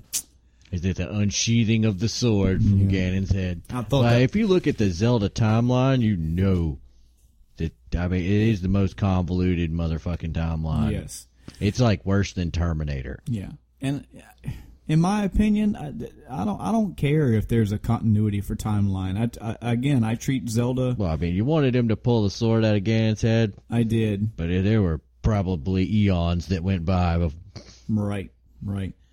I treat Zelda kind of like I do Final Fantasy, but even to a better stance, because while Final Fantasy, except for the actual sequels, no Final Fantasy was the same. They didn't take place in the same world. They didn't take place with the same characters. None of that stuff. They had some themes like Sid and Chocobos and Moogles that carried over, but they have the same recurring themes and characters and stuff like that. In Zelda, the characters were pretty much the same. The weapons were pretty much the same. The items, etc. So, yeah, Twilight Princess was enjoyable. I played through it about 2 or 3 times. I've had a good time with it, but it doesn't stand out as a staple Zelda for me. Again, Adam hasn't played it, so he can't tout to it, so it really just be me talking about it. And I say it's worth a play. Great graphics, good music, and I mean they give you a story, a canon reason why he turns into the Link Wolf. But again, that was around the time I was finally just like completely fed up with the consoles, right? And I started to make my way over to the PC. Right, you have your reasons, I understand. It's a good play. I wish I had more to say about it than I can't think of. It's at this point, actually, probably back in Ocarina, where the main thing you can say is, man, you're getting more of the same, you're just getting better, or you're getting just more. You know, it's not a redundant more. It's not a Mega Man more, which to me is great because I fucking love Mega Man. It is my favorite franchise. But you get better graphics, you get more things. It's a good Zelda. It's worth a good play. It's just as good quality for me as Wind Waker. I wouldn't put it up there in my top 50, but it's worth a playthrough. Had fun with it. We only got a few Zeldas to talk about left. I mean, there's there's the Minish Cap. Did you play that one? Did you play Minish Cap or Spirit Tracks? Either one of those two? I played, the only other one I've played is Four Swords. I never played Four Swords. Please talk about Four Swords if you have anything at all. Somehow Link gets split up into 4 people. The end. It's a big multiplayer fest. I didn't really have a whole lot of enjoyment out of it. It was if you took Link to the Past's mechanics and you tacked it into a multiplayer environment on the Game Boy Advance, you know, it was very meh. That's all I can describe it. They took things like, okay, well, I need 2 people to push this block, right, to solve this puzzle. I need 3 people to stand on these tiles while one person picks this, or holds the door open or something. Right. You never really had it didn't seem like a Zelda to me in the traditional sense. Yeah. Not like something you could just lose yourself in. Which the other ones, Ocarina, Link to the Past, Link's Awakening, even you can lose yourself. You can put hours and hours and have a damn good time in those games. Yeah, but not so much with this one. That one was more of a multiplayer-esque. It was meant to be played by multiple people all sitting in a row with their Game Boys. I think if you've played it, I haven't. You could play it solo, correct? You could. But that's the only way I could play it because nobody else had it. Right. And that was my turn off too, is that like, why would you want to play this by yourself? I got the game thinking it was going to be like everything else. Yeah. But it turned out not to be. Well, plus for me, and this goes back to my childhood, even my childhood, teenage years. It's just the neighborhood. I wasn't a very fortunate gamer to have a lot of gamers around me. Mm-hmm. I did live in one part of a neighborhood in one of the places I lived at where I had a group of friends, but they were, except for one person that had a Sega Genesis, he had like Mortal Kombat 2 and a few odds and end games. I imagine you as a child growing up in like a what was it? The not Christmas Carol, but where he's visited by the three ghosts. It had Scrooge in it. Oh my God, I can't remember what it's called. Christmas Scrooge. I don't know. Okay, anyway, Scrooge. I imagine you being like Tiny Tim living in that wooden shack. You know what I mean? I wasn't and that like, poor. There's like, you're like, please, sir, may I have some more? And you're like eating your gruel while you're playing your fucking Nintendo. Well, with your wooden leg. The lack of games in my childhood or the means that I had to go to get games in my childhood weren't just based off of money. I mean, it was just I was a very solitary person, and I just played games. On account of your wooden leg. Yes, because of my wooden leg. Now everybody knows I have a wooden leg. Thanks. You're Thanks. welcome. No, I just my friends, they all were still in that outside mentality, even in their young teenage years. They all Let's wanted go to go ride bikes. Yeah, Let's they play want to some go ride bikes. foosball. I mean, don't get me wrong. That was still a cool part of my childhood. I lived literally right next door to my elementary school. So I went all the time over there and played in their baseball field, played on the jungle gym. We'd get our bicycles and we'd ride all through the school. We'd climb the roofs and hang up on the roof. You'd ride and your stuff. bikes through the school? Yeah, through the school. Damn. Damn, now they know that was me. Fuck. That's fucking ruthless. It's actually kind of horrendous. I remember a memory where we were playing hide and go. We had this. We thought we were so cool by playing hide and go seek on our bicycles. So like if you got caught, you had to get on your bike and just race to wherever on your bike. I remember one day we all went ahead and then we just somebody was counting and whatever, and I was riding way away from this area where it happened, but I just started hearing this fucking blood curdling scream from one of these kids, just like, I was like, whoa, shit. And we all went over there, and what he did was there was these two gigantic bushes by one of these schoolroom doors, and he put his bike behind one of the doors, and he was going to hide behind and underneath one of the other bushes, and I think he was trying to hide really, really quick. I think somebody was already counting, and he was finished counting, and he was already in the chase mode, and he was trying to like hide really quick. So he swung his right leg, like he crawled, he knelt down to go get underneath the bush, and then he put his left knee down the ground, and he like swept his right leg across the ground. He didn't know there was glass there. Oh God! It put a gash in him from the bottom of his knee all the way down to his ankle bone. Damn. Flayed his leg open. Like I had never seen that in real. It looked. I used to go fishing with my dad, so I knew what it looked like to take a fish and just cut a fish, and you see all the segments of the muscle. That's what I saw. He wasn't gushing blood or anything. I guess he missed a lot of the veins. It was just splayed open leg down to the bone and just like a puddle of blood in there. So that was fucking freaky. Did you tell him walk it the fuck off and quit crying like a bitch? No. The guy who I went and hung out at his house, the guy that had the Sega, I think his dad, I want to say his dad worked for the hospital in like the ambulance department or something like that. So of course they went and grabbed him, and he brought his car down, and they took him to the hospital. It was fucking freaky for a bunch of, kids, very young teenager kids to see.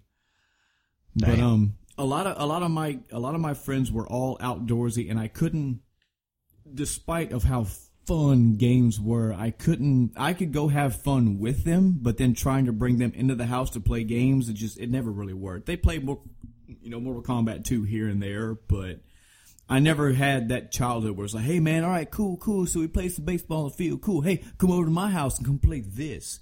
Yeah. And plus, I didn't have a bunch of multiplayer games anyways. But hey, come play like Ninja Turtles. Nobody wanted to sit around playing games Exactly. back then. So a lot of people. That's not what the Q kids did. So for those of you that had those childhoods where you had a big neighborhood, a lot of friends, and you led a cool multiplayer life, I didn't really have that. Now, when I went to visit my grandmother, I met the friends that had the 64. Nintendo 64 has 4 controllers, so I got to play with 2 friends, and that's where my GoldenEye and Star Fox and Mario Kart multiplayer life came from. But I don't have that typical Street Fighter. Hey, we came over all the time and competed. that Tecmo Super Bowl multiplayer life. Yeah. So me playing a game like Zelda, it's the same way. I played single player games and had fun with it. And I can get lost in the single player world. When I saw Four Swords, I got the concept. It was easy to understand. But again, nobody ever told me that you could play that game solo. I should have known that. Like, why would Nintendo ever make a game that was strictly forced you to play 4 players?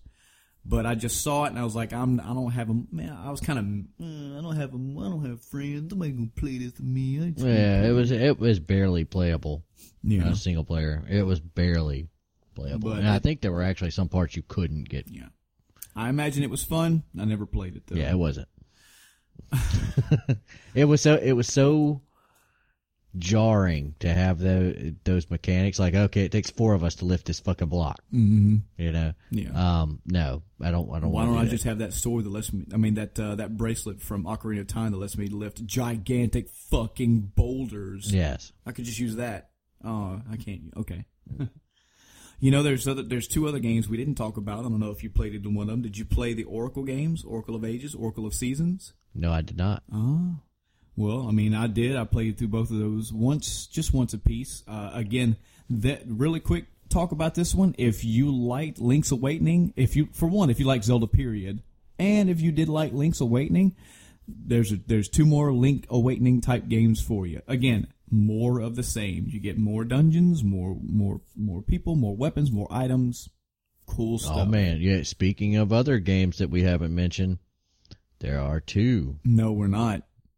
No, we're not. There are 2. No, we're not. Philips CDI versions of Zelda. No, we're not getting into that typical, let's talk about the shitty Zelda games. Those undisputed kings of shitty Zeldas.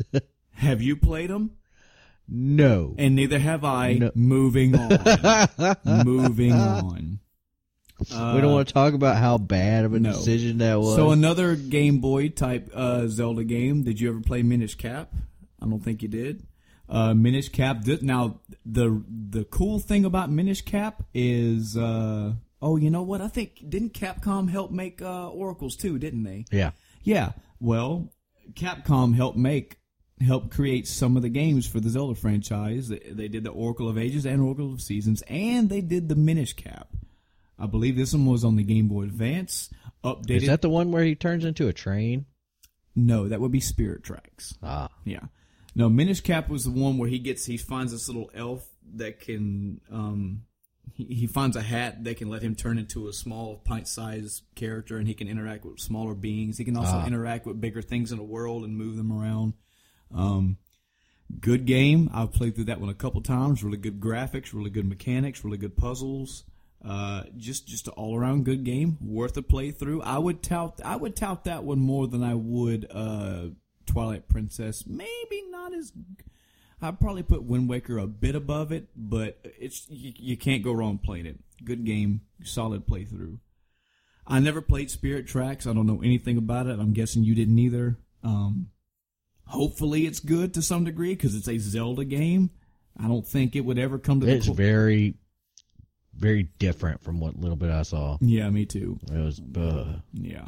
So another one of those things where they're just experimenting with this shit and they need to stop. Mm-hmm.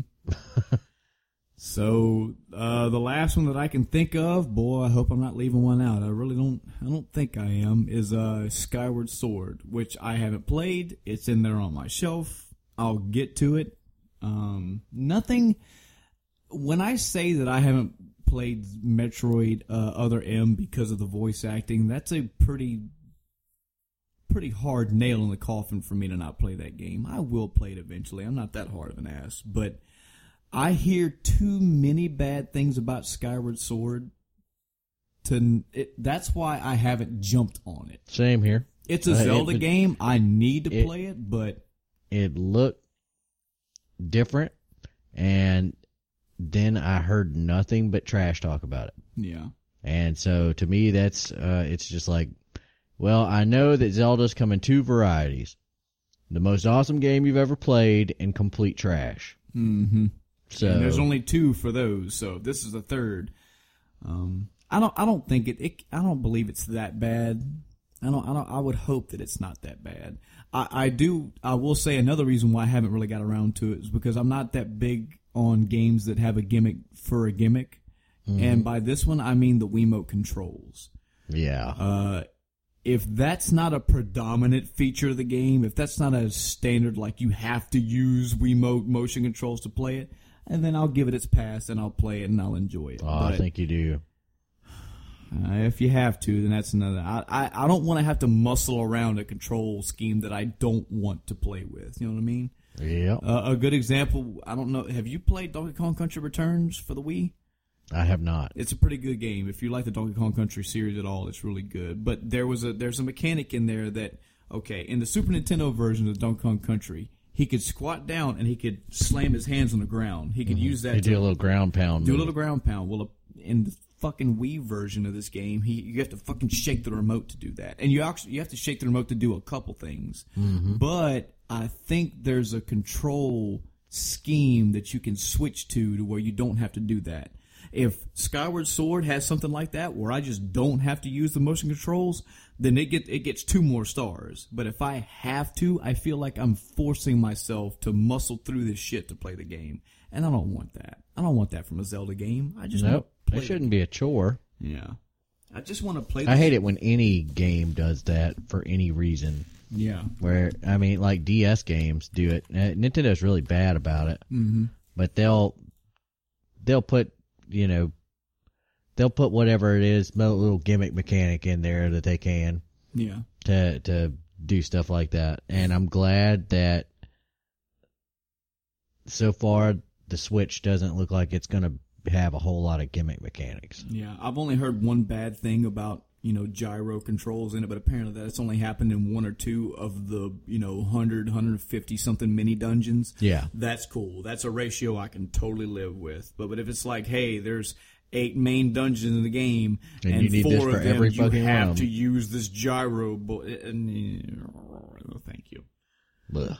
So that's our talk for Zelda for today. The long and short of it is there are a shit ton of great games in this series and in this franchise. If you haven't played them, if you haven't played any Zelda, you owe it to yourself at a minimum to play Link to the Past and Ocarina of Time. But in all honesty, aside from the 2 CDI games that you'd actually have to go way the fuck out of your way to play anyway, and aside from, maybe Spirit Tracks, I think the rest of them are all solid, and Skyward Sword, because I haven't played Wind it. Waker. No, Wind Waker's good. All about swimming. You want to fight? Wind Let's Waker's fight. okay. I mean, now that right there goes back to what I was just saying. That does kind of make me a hypocrite because you do have to muscle through the fucking sailing. You do. You do, but everything else around it is okay. Everything else was okay. Anything that was on land, Yeah. thumbs up. Dungeons, good. Everything else, good. Just you got to sail quite a bit, folks. So be prepared for that. But yes, you owe it to yourself to play these Zelda games. They are awesome, awesome stuff. Before we head out of here, do you want to take a couple questions? Sure. All right, cool. All right. First one's coming from a guy named Chris. Says, I'm debating on buying Zelda for the Wii U, which I own, instead of the Switch. Thoughts? Should I do it? Or should I wait, since I'll eventually buy a Switch? Well, if you're going to buy a Switch, you should buy it for the Switch, if that's your eventual plan. I would, like I said the other day, Wii U's didn't get bought by many people, so me and you were like the only 2 people in the universe that have one. So I'm planning on, sticking mine in a box and leaving it in the attic for 30 years until some collector comes and pays me, a king's ransom for it. But you can feel free to wear yours out playing Zelda on it if you want. Yeah. I kind of agree with him. I am not in the boat you're in. Adam is in the boat you're in. He owns a Wii U, and he has a choice. He could go out right now and go drop $65 and get Zelda Breath of the Wild. He could be playing it today. Yep. I do not have a Wii U, nor do I have a Switch yet. For you,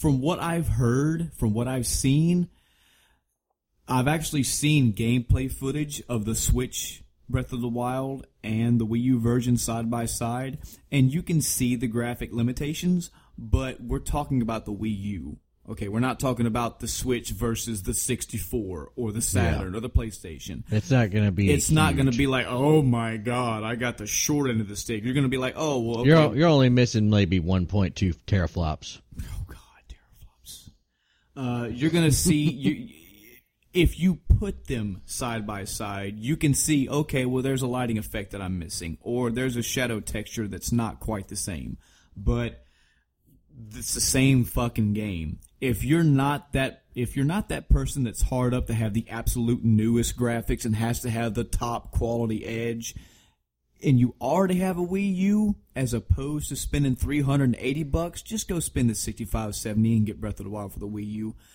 But he's already going to spend the money to buy the Switch, he says. Well, he said I'll eventually get. Who knows when I will eventually get a Switch, but the thing is, I don't have either right now. So, to me, I would say it depends on your timeline. If you are saving money or have money available and you feel like you're going to buy a Switch within the next month or two, sure. But if it's, you're pushing it down the line, you may be later this year or, longer than that before you get a Switch, dude, the game's out now. It is. You have access to play the game. It just really now. depends on whether or not you're chomping at the bit to play this new Zelda, which you probably should be because it looks like it's pretty good. Yes. Yeah, we should talk a little bit more about this. I've been good. I haven't been watching gameplay. All I hear is my typical cast subscriptions and my typical YouTube channel people. Spoiler free. I've just listened to them talk about it, and I just hear the same thing echoed. That Nintendo's got it back. They're doing a good thing with Zelda. It's awesome. It's open world. Couple key points. One was, like I told you earlier, they have a couple little mini dungeons that use that gyro shit, and people say that's kind of grating, but that percentage. Oh God! Imagine what they do with the fucking Wii U. That percentage of dungeons and how many times you have to use that in comparison to every fucking thing else in that game, everything else outweighs it. So it's more like I don't give a fuck. I got past these 1 or 2 dungeons, I moved on with my life and enjoyed a 10 out of 10 game. So cool. This is something that was cool to me, is a lot of games talk about how their open world is straight open world. I don't know if I never read this press release or heard Nintendo say this, but apparently it was touted back in the day that in Breath of the Wild, you could start the game and you could go all the way to the final fucking boss of the game. You could go to the last dungeon if you wanted to. Apparently, you can do that. You can get out of the starting little area, and it'll take you a long fucking time, and you got to go through a lot of shit, and hopefully you don't die from all these enemies that can one-shot you. Yep. But you can literally step foot and go into the last dungeon of the game. That's fucking cool. That shows a level of care and a level of, hey guys, it's open. It's wide open. Damn. I hear a lot of people saying that they're putting hours, they put like 50, 60 hours in this game, and they haven't beat the first boss because they haven't found the first boss. Damn. I hear people saying that they, just like the shit that we talk about with Witcher, like they go on this quest to this thing to go find this heart piece or do whatever the fuck it is in the game, and they get 2 hours later, they're lost in doing these 7 other things. And they say this happens over and over and over and over again. Apparently, it is a huge open world with it's just a lot of care. It's a lot of open, ready, available for you to do stuff. Also, here there's a big difficulty curve. Like people say they've died in this Zelda more than any Zelda before. Good, cool, bring challenge. I like that. I've heard people getting struck by lightning. Yeah. Someone said they got struck by lightning. Yes. Yep, they got struck by lightning, and it apparently like. Something happens and like you see a thunderstorm and you got to take off like all your metal objects before the lightning hits you or something like that. Touches, just like we were talking about earlier. Little touches. I heard somebody saying that they went into this little Moblin camp, and he was trying to pick this one guy out to fight him, and he got him off to the side to fight him, and apparently either. I want to say he was fighting with a spear. The Moblin was fighting with a spear, and he threw it at Link, and Link got out of the way, and the Moblin had no weapon. So he was like, I'm about to kill you now. The Moblin just looked around and picked up a fucking rock and was starting to fight him with a rock. Like, that's cool. Yeah. That's little thinking things that just add to the game. So, I am not in the same boat as you, Chris. I don't have either one of these consoles. But here's my conundrum: is that apparently a Wii U is about $250.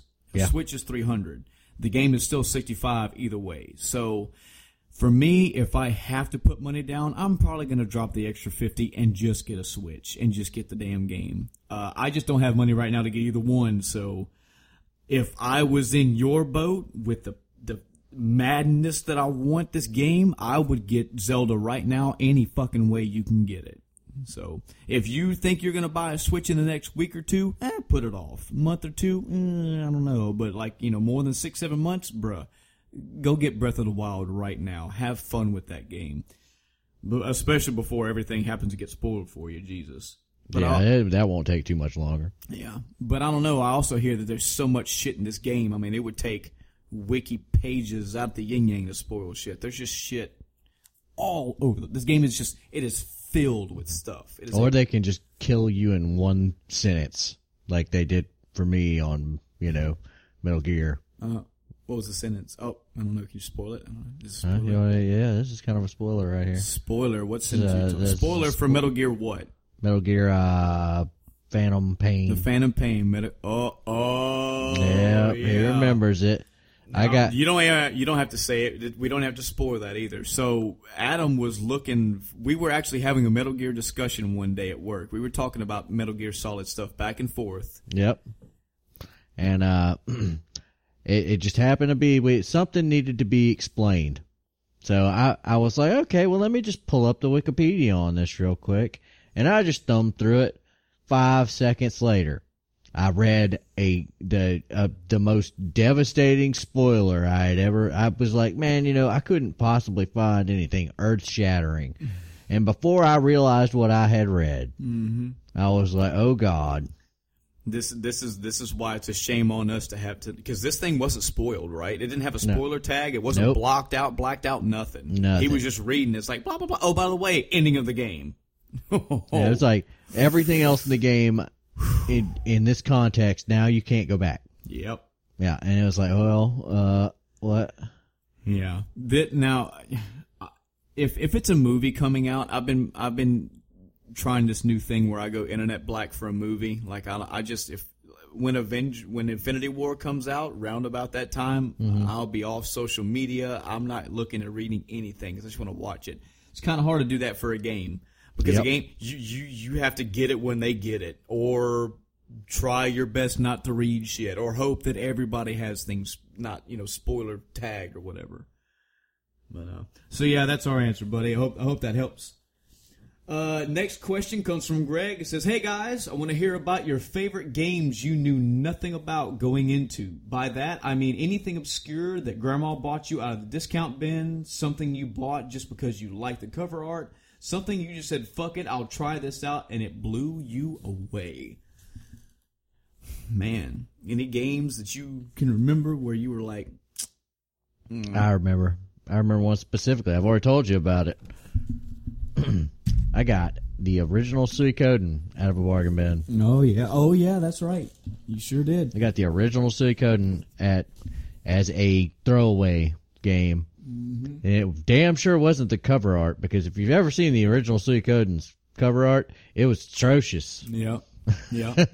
I was like, what is this? And I looked at the back and I was like, I'll try this. Looks like an RPG. It changed my life later. Yeah, I was like, oh yeah, this is pretty awesome. Mom was the same way with that friend giving it to me. Like, it was just, I just knew it was an RPG. I was like, sure, I'll play this thing. Yeah, I probably won't like it. And I can't even remember what the other games were. They were AAA titles that were brand new at the time, and I can't even remember what the hell they were. Yeah. And, they've long since gone, but I've held on to Suikoden. I remember one was, again, it was in that same scenario. It was Twisted Metal 2. I knew nothing about the Twisted Metal series at all. And I was like, all I gathered from the art and from what I heard, it was a racing kind of game, because I saw I associated vehicles with racing. Yeah. Oh God, that's not what Twisted Metal 2 is about. Not at all. No, you have weapons on your vehicles and you blow the fuck up out of everybody else. There is a race car. Yeah, there is a race car. That ain't what it's there for. I also the biggest part that really blew me away. The game itself was fun. What blew the game away for me was the endings. Oh, yeah. Calypso is a motherfucker. I am Calypso. I am Calypso, and I thank you for playing Twisted Metal. Is that Sean Connery? That was Sean. That was my Sean Calypso. Sean Calypso. Just an example. Just one example. Spoilers. I think we're getting better at this. Yeah, a little bit. There's an ending in Twisted Metal 2. Really? So there's an ending in Twisted Metal 2. You fucking dick. There are these two fucking teenage Mutant Ninja Turtles. No. Damn it. I don't want to say they're just like these punk kids, and they race in this. They're just like two stoner dudes. Yeah, it's just two punk kids. They race in this monster truck. And the thing about Twisted Metal 2 is there's this guy, just like the first one, that says, hey, if you win the Twisted Metal competition, you come to me and I'll grant you any wish. He is basically the equivalent of Satan in this game. He'll give you what you want. Oh, he will, but be careful what you wish for. If you ever played Corrupt-A-Wish. Yes, this is what it's like.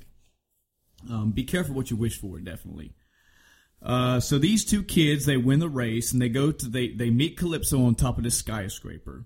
And he's like, well, you've won the tournament. What is your wish? And they go, hey, we thought about this for a while, Calypso. Yeah, we want the ability to fly. And he goes, well, granted.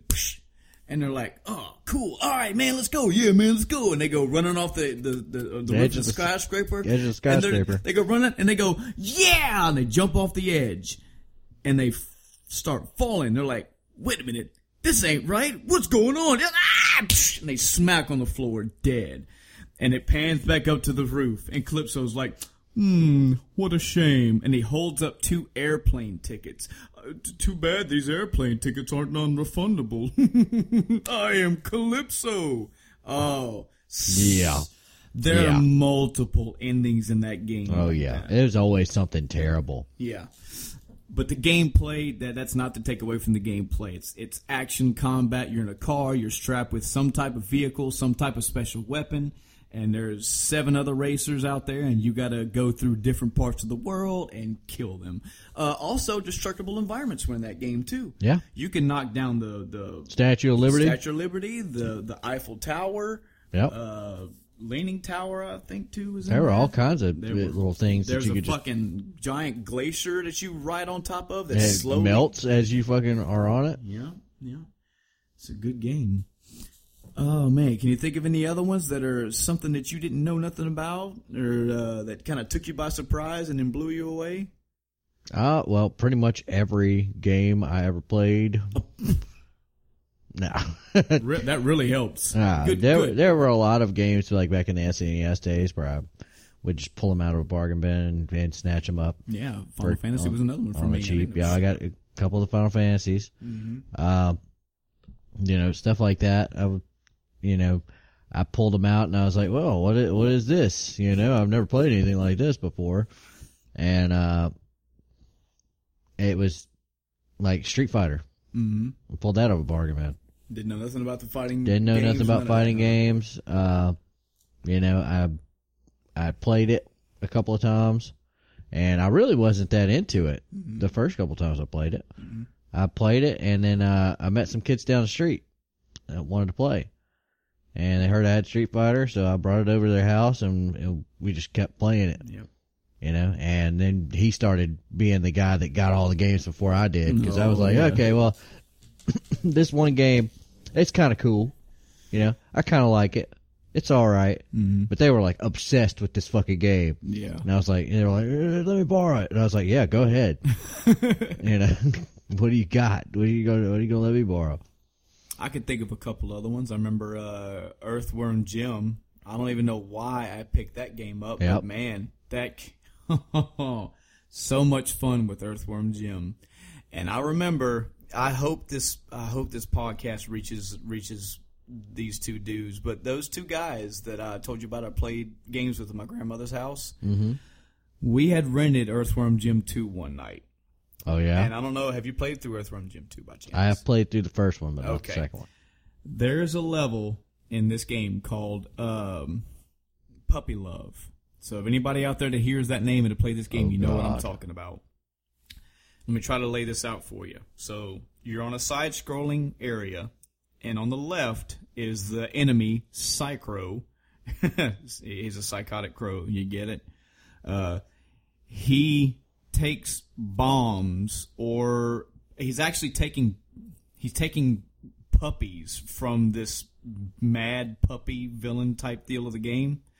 This dog has two personalities. He's this really cool little quiet puppy, but if you piss him off, he gets really big and mutated and fucking mauls you to death. Yeah. So he's on the right side of the board, and he's over a doghouse with a funnel. Okay, and you're Earthworm Jim in the middle with this big, like, bouncy cushion. And on the left side, Psycrow is taking his puppies and is throwing them across the board. So Jim has to take the marshmallow thing and catch it and bounce the puppies across the board to go into the funnel, so you're helping the dog catch his babies. Yeah. So, I mean, you get the mechanic of it. He starts throwing two at a time. He throws two and then waits, and so you got to bounce back and forth. And there's there's timing. You're scrambling like Sylvester exactly. the cat. Yeah. Well, or the way you beat the Tom level, and Jerry. Yes, the way you beat the level is eventually, who knows why, Psycrow pulls out a bomb and throws it, and when Jim bounces the bomb into the funnel, the dog goes, "Oh shit!" and takes the bomb out and throws it back at Psycrow. Psycrow ducks into his little house, and the fucking bomb goes off, and you hear "Brack!" and fucking feathers fly everywhere. Me and these two dudes, we laughed, and we were laughing so hard. I woke my grandmother up. She came in there tonight. She's like, "What's Zolly's yelling?" We were, tears, red face, dying laughter. I will never forget that about that game. Damn. Another one was Mario RPG. Even though I played Mario games, and even though I knew what Mario games were, I was not prepared for how awesome that game was, because you didn't get Mario with that game. You got an RPG, and it did it so well. Yep. So well. Great music, great story, great characters. Everybody wants Geno back. I want Geno back. Really great game. Blew me away. Got any other ones? Can you think of any other ones? Not off the top of my head. Let's see. That's coming to mind. Yeah, it's a rough one to just spit out off the hip. I think from now on we'll probably screen these things. Yeah, we'll both. I kept these a secret just to see how we wanted to do it, and we'll probably screen the questions better between us, and we'll have a better formulated answer for you as best we can. Anyway, we don't like doing homework around here. Nope. So that's why we're doing a podcast instead of inventing the cure for cancer. Yeah. Definitely thank you both for the questions. We definitely appreciate it. That's probably going to do it for us for episode 3 of The End of Time. I want to thank you two again for bringing the questions. Thank you for everybody right now that's listening and stuck through this podcast. Oh boy, I'm looking at the time now, and it's going to be a long one. But hey, it's a Zelda episode, folks. We got to put some time into it when we talk about probably one of the most predominant best franchises out there in gaming. Period. You know. Yeah. You can find us on the Facebook page where we share this at. Please, if you have any comments, questions, suggestions, leave us something there on the page. You can send us messages through there if you like. Make sure you're following the channel for the latest updates. Yeah. You can find us on Twitter. We got a Twitter. You can tweet at us there. Send us your comments, questions, suggestions there. You can also email us at endoftimecast@gmail.com. That's endoftimecast@gmail.com. No crazy spelling needed. Just put that in there and send us your questions, comments, concerns, anything. You got any questions for us? Anything you want us to list? Any things you want us to talk about? Some gripes, complaints? We'll take it all. We don't hold. I wanted to add also, most people, most casts and channels and whatnot, they have a way to physically mail people things. We don't have a P.O. box set up right now. That's probably a little bit down the ways for us. If for whatever reason you do want to send us anything, you can message us on the page, or you can message me or Adam if you find us. We'll let you know where to send something if you do want to send something. For now, that's not a big thing. The only thing we ask of you guys is you just please help us share Put the word out there. We try to make the SoundCloud a bit easier to find us, so hopefully now you should be able to tell anybody to just go to SoundCloud and look for End of Time. You can also just link the Facebook page or link the Twitter or just link the podcast in general itself. So that's going to be it for End of Time Cast. Thanks again for listening, and we will see you. We have another episode planned for very soon. We got a topic ready to go. Hopefully my mic. Oh Yeah. God. Yeah, thank you again for sticking through all the early episodes. If you did, we got new production quality coming again. This might be the last one for a while, but we got it. We want to make sure that it's not ear rape for you guys as much as we can possibly stand, and spoiler free. Regular rape is fine. Ear rape, not so fine. Yeah, is that what you want the title to be? That's what I want. Regular rape is fine. Regular rape That's is not fine. what the title's going to be. That's going to be the title. I'm sorry. No, this is why you're not allowed to edit this stuff. Damn it. Episode You're not. Episode 3, rape is fine. Adam, we need to talk about these titlings, brother. We also have a little bit of a spoiler alert. We have a guest cast coming up very, very soon. We've coordinated with somebody to help us come on here and give some other commentary. So, Hey, who knows? Maybe if you send comments and you'd like to be a guest on, we might be able to get you on. who knows? The future is unknown right now. The future is forsaken. What is a man? A podcast makers. What's a man? Oh God. I'm pretty sure that's not how that goes at all. All right, everybody. Thanks again for listening. I'm Michael. And I'm Adam. All right. Good night, everybody. Godspeed.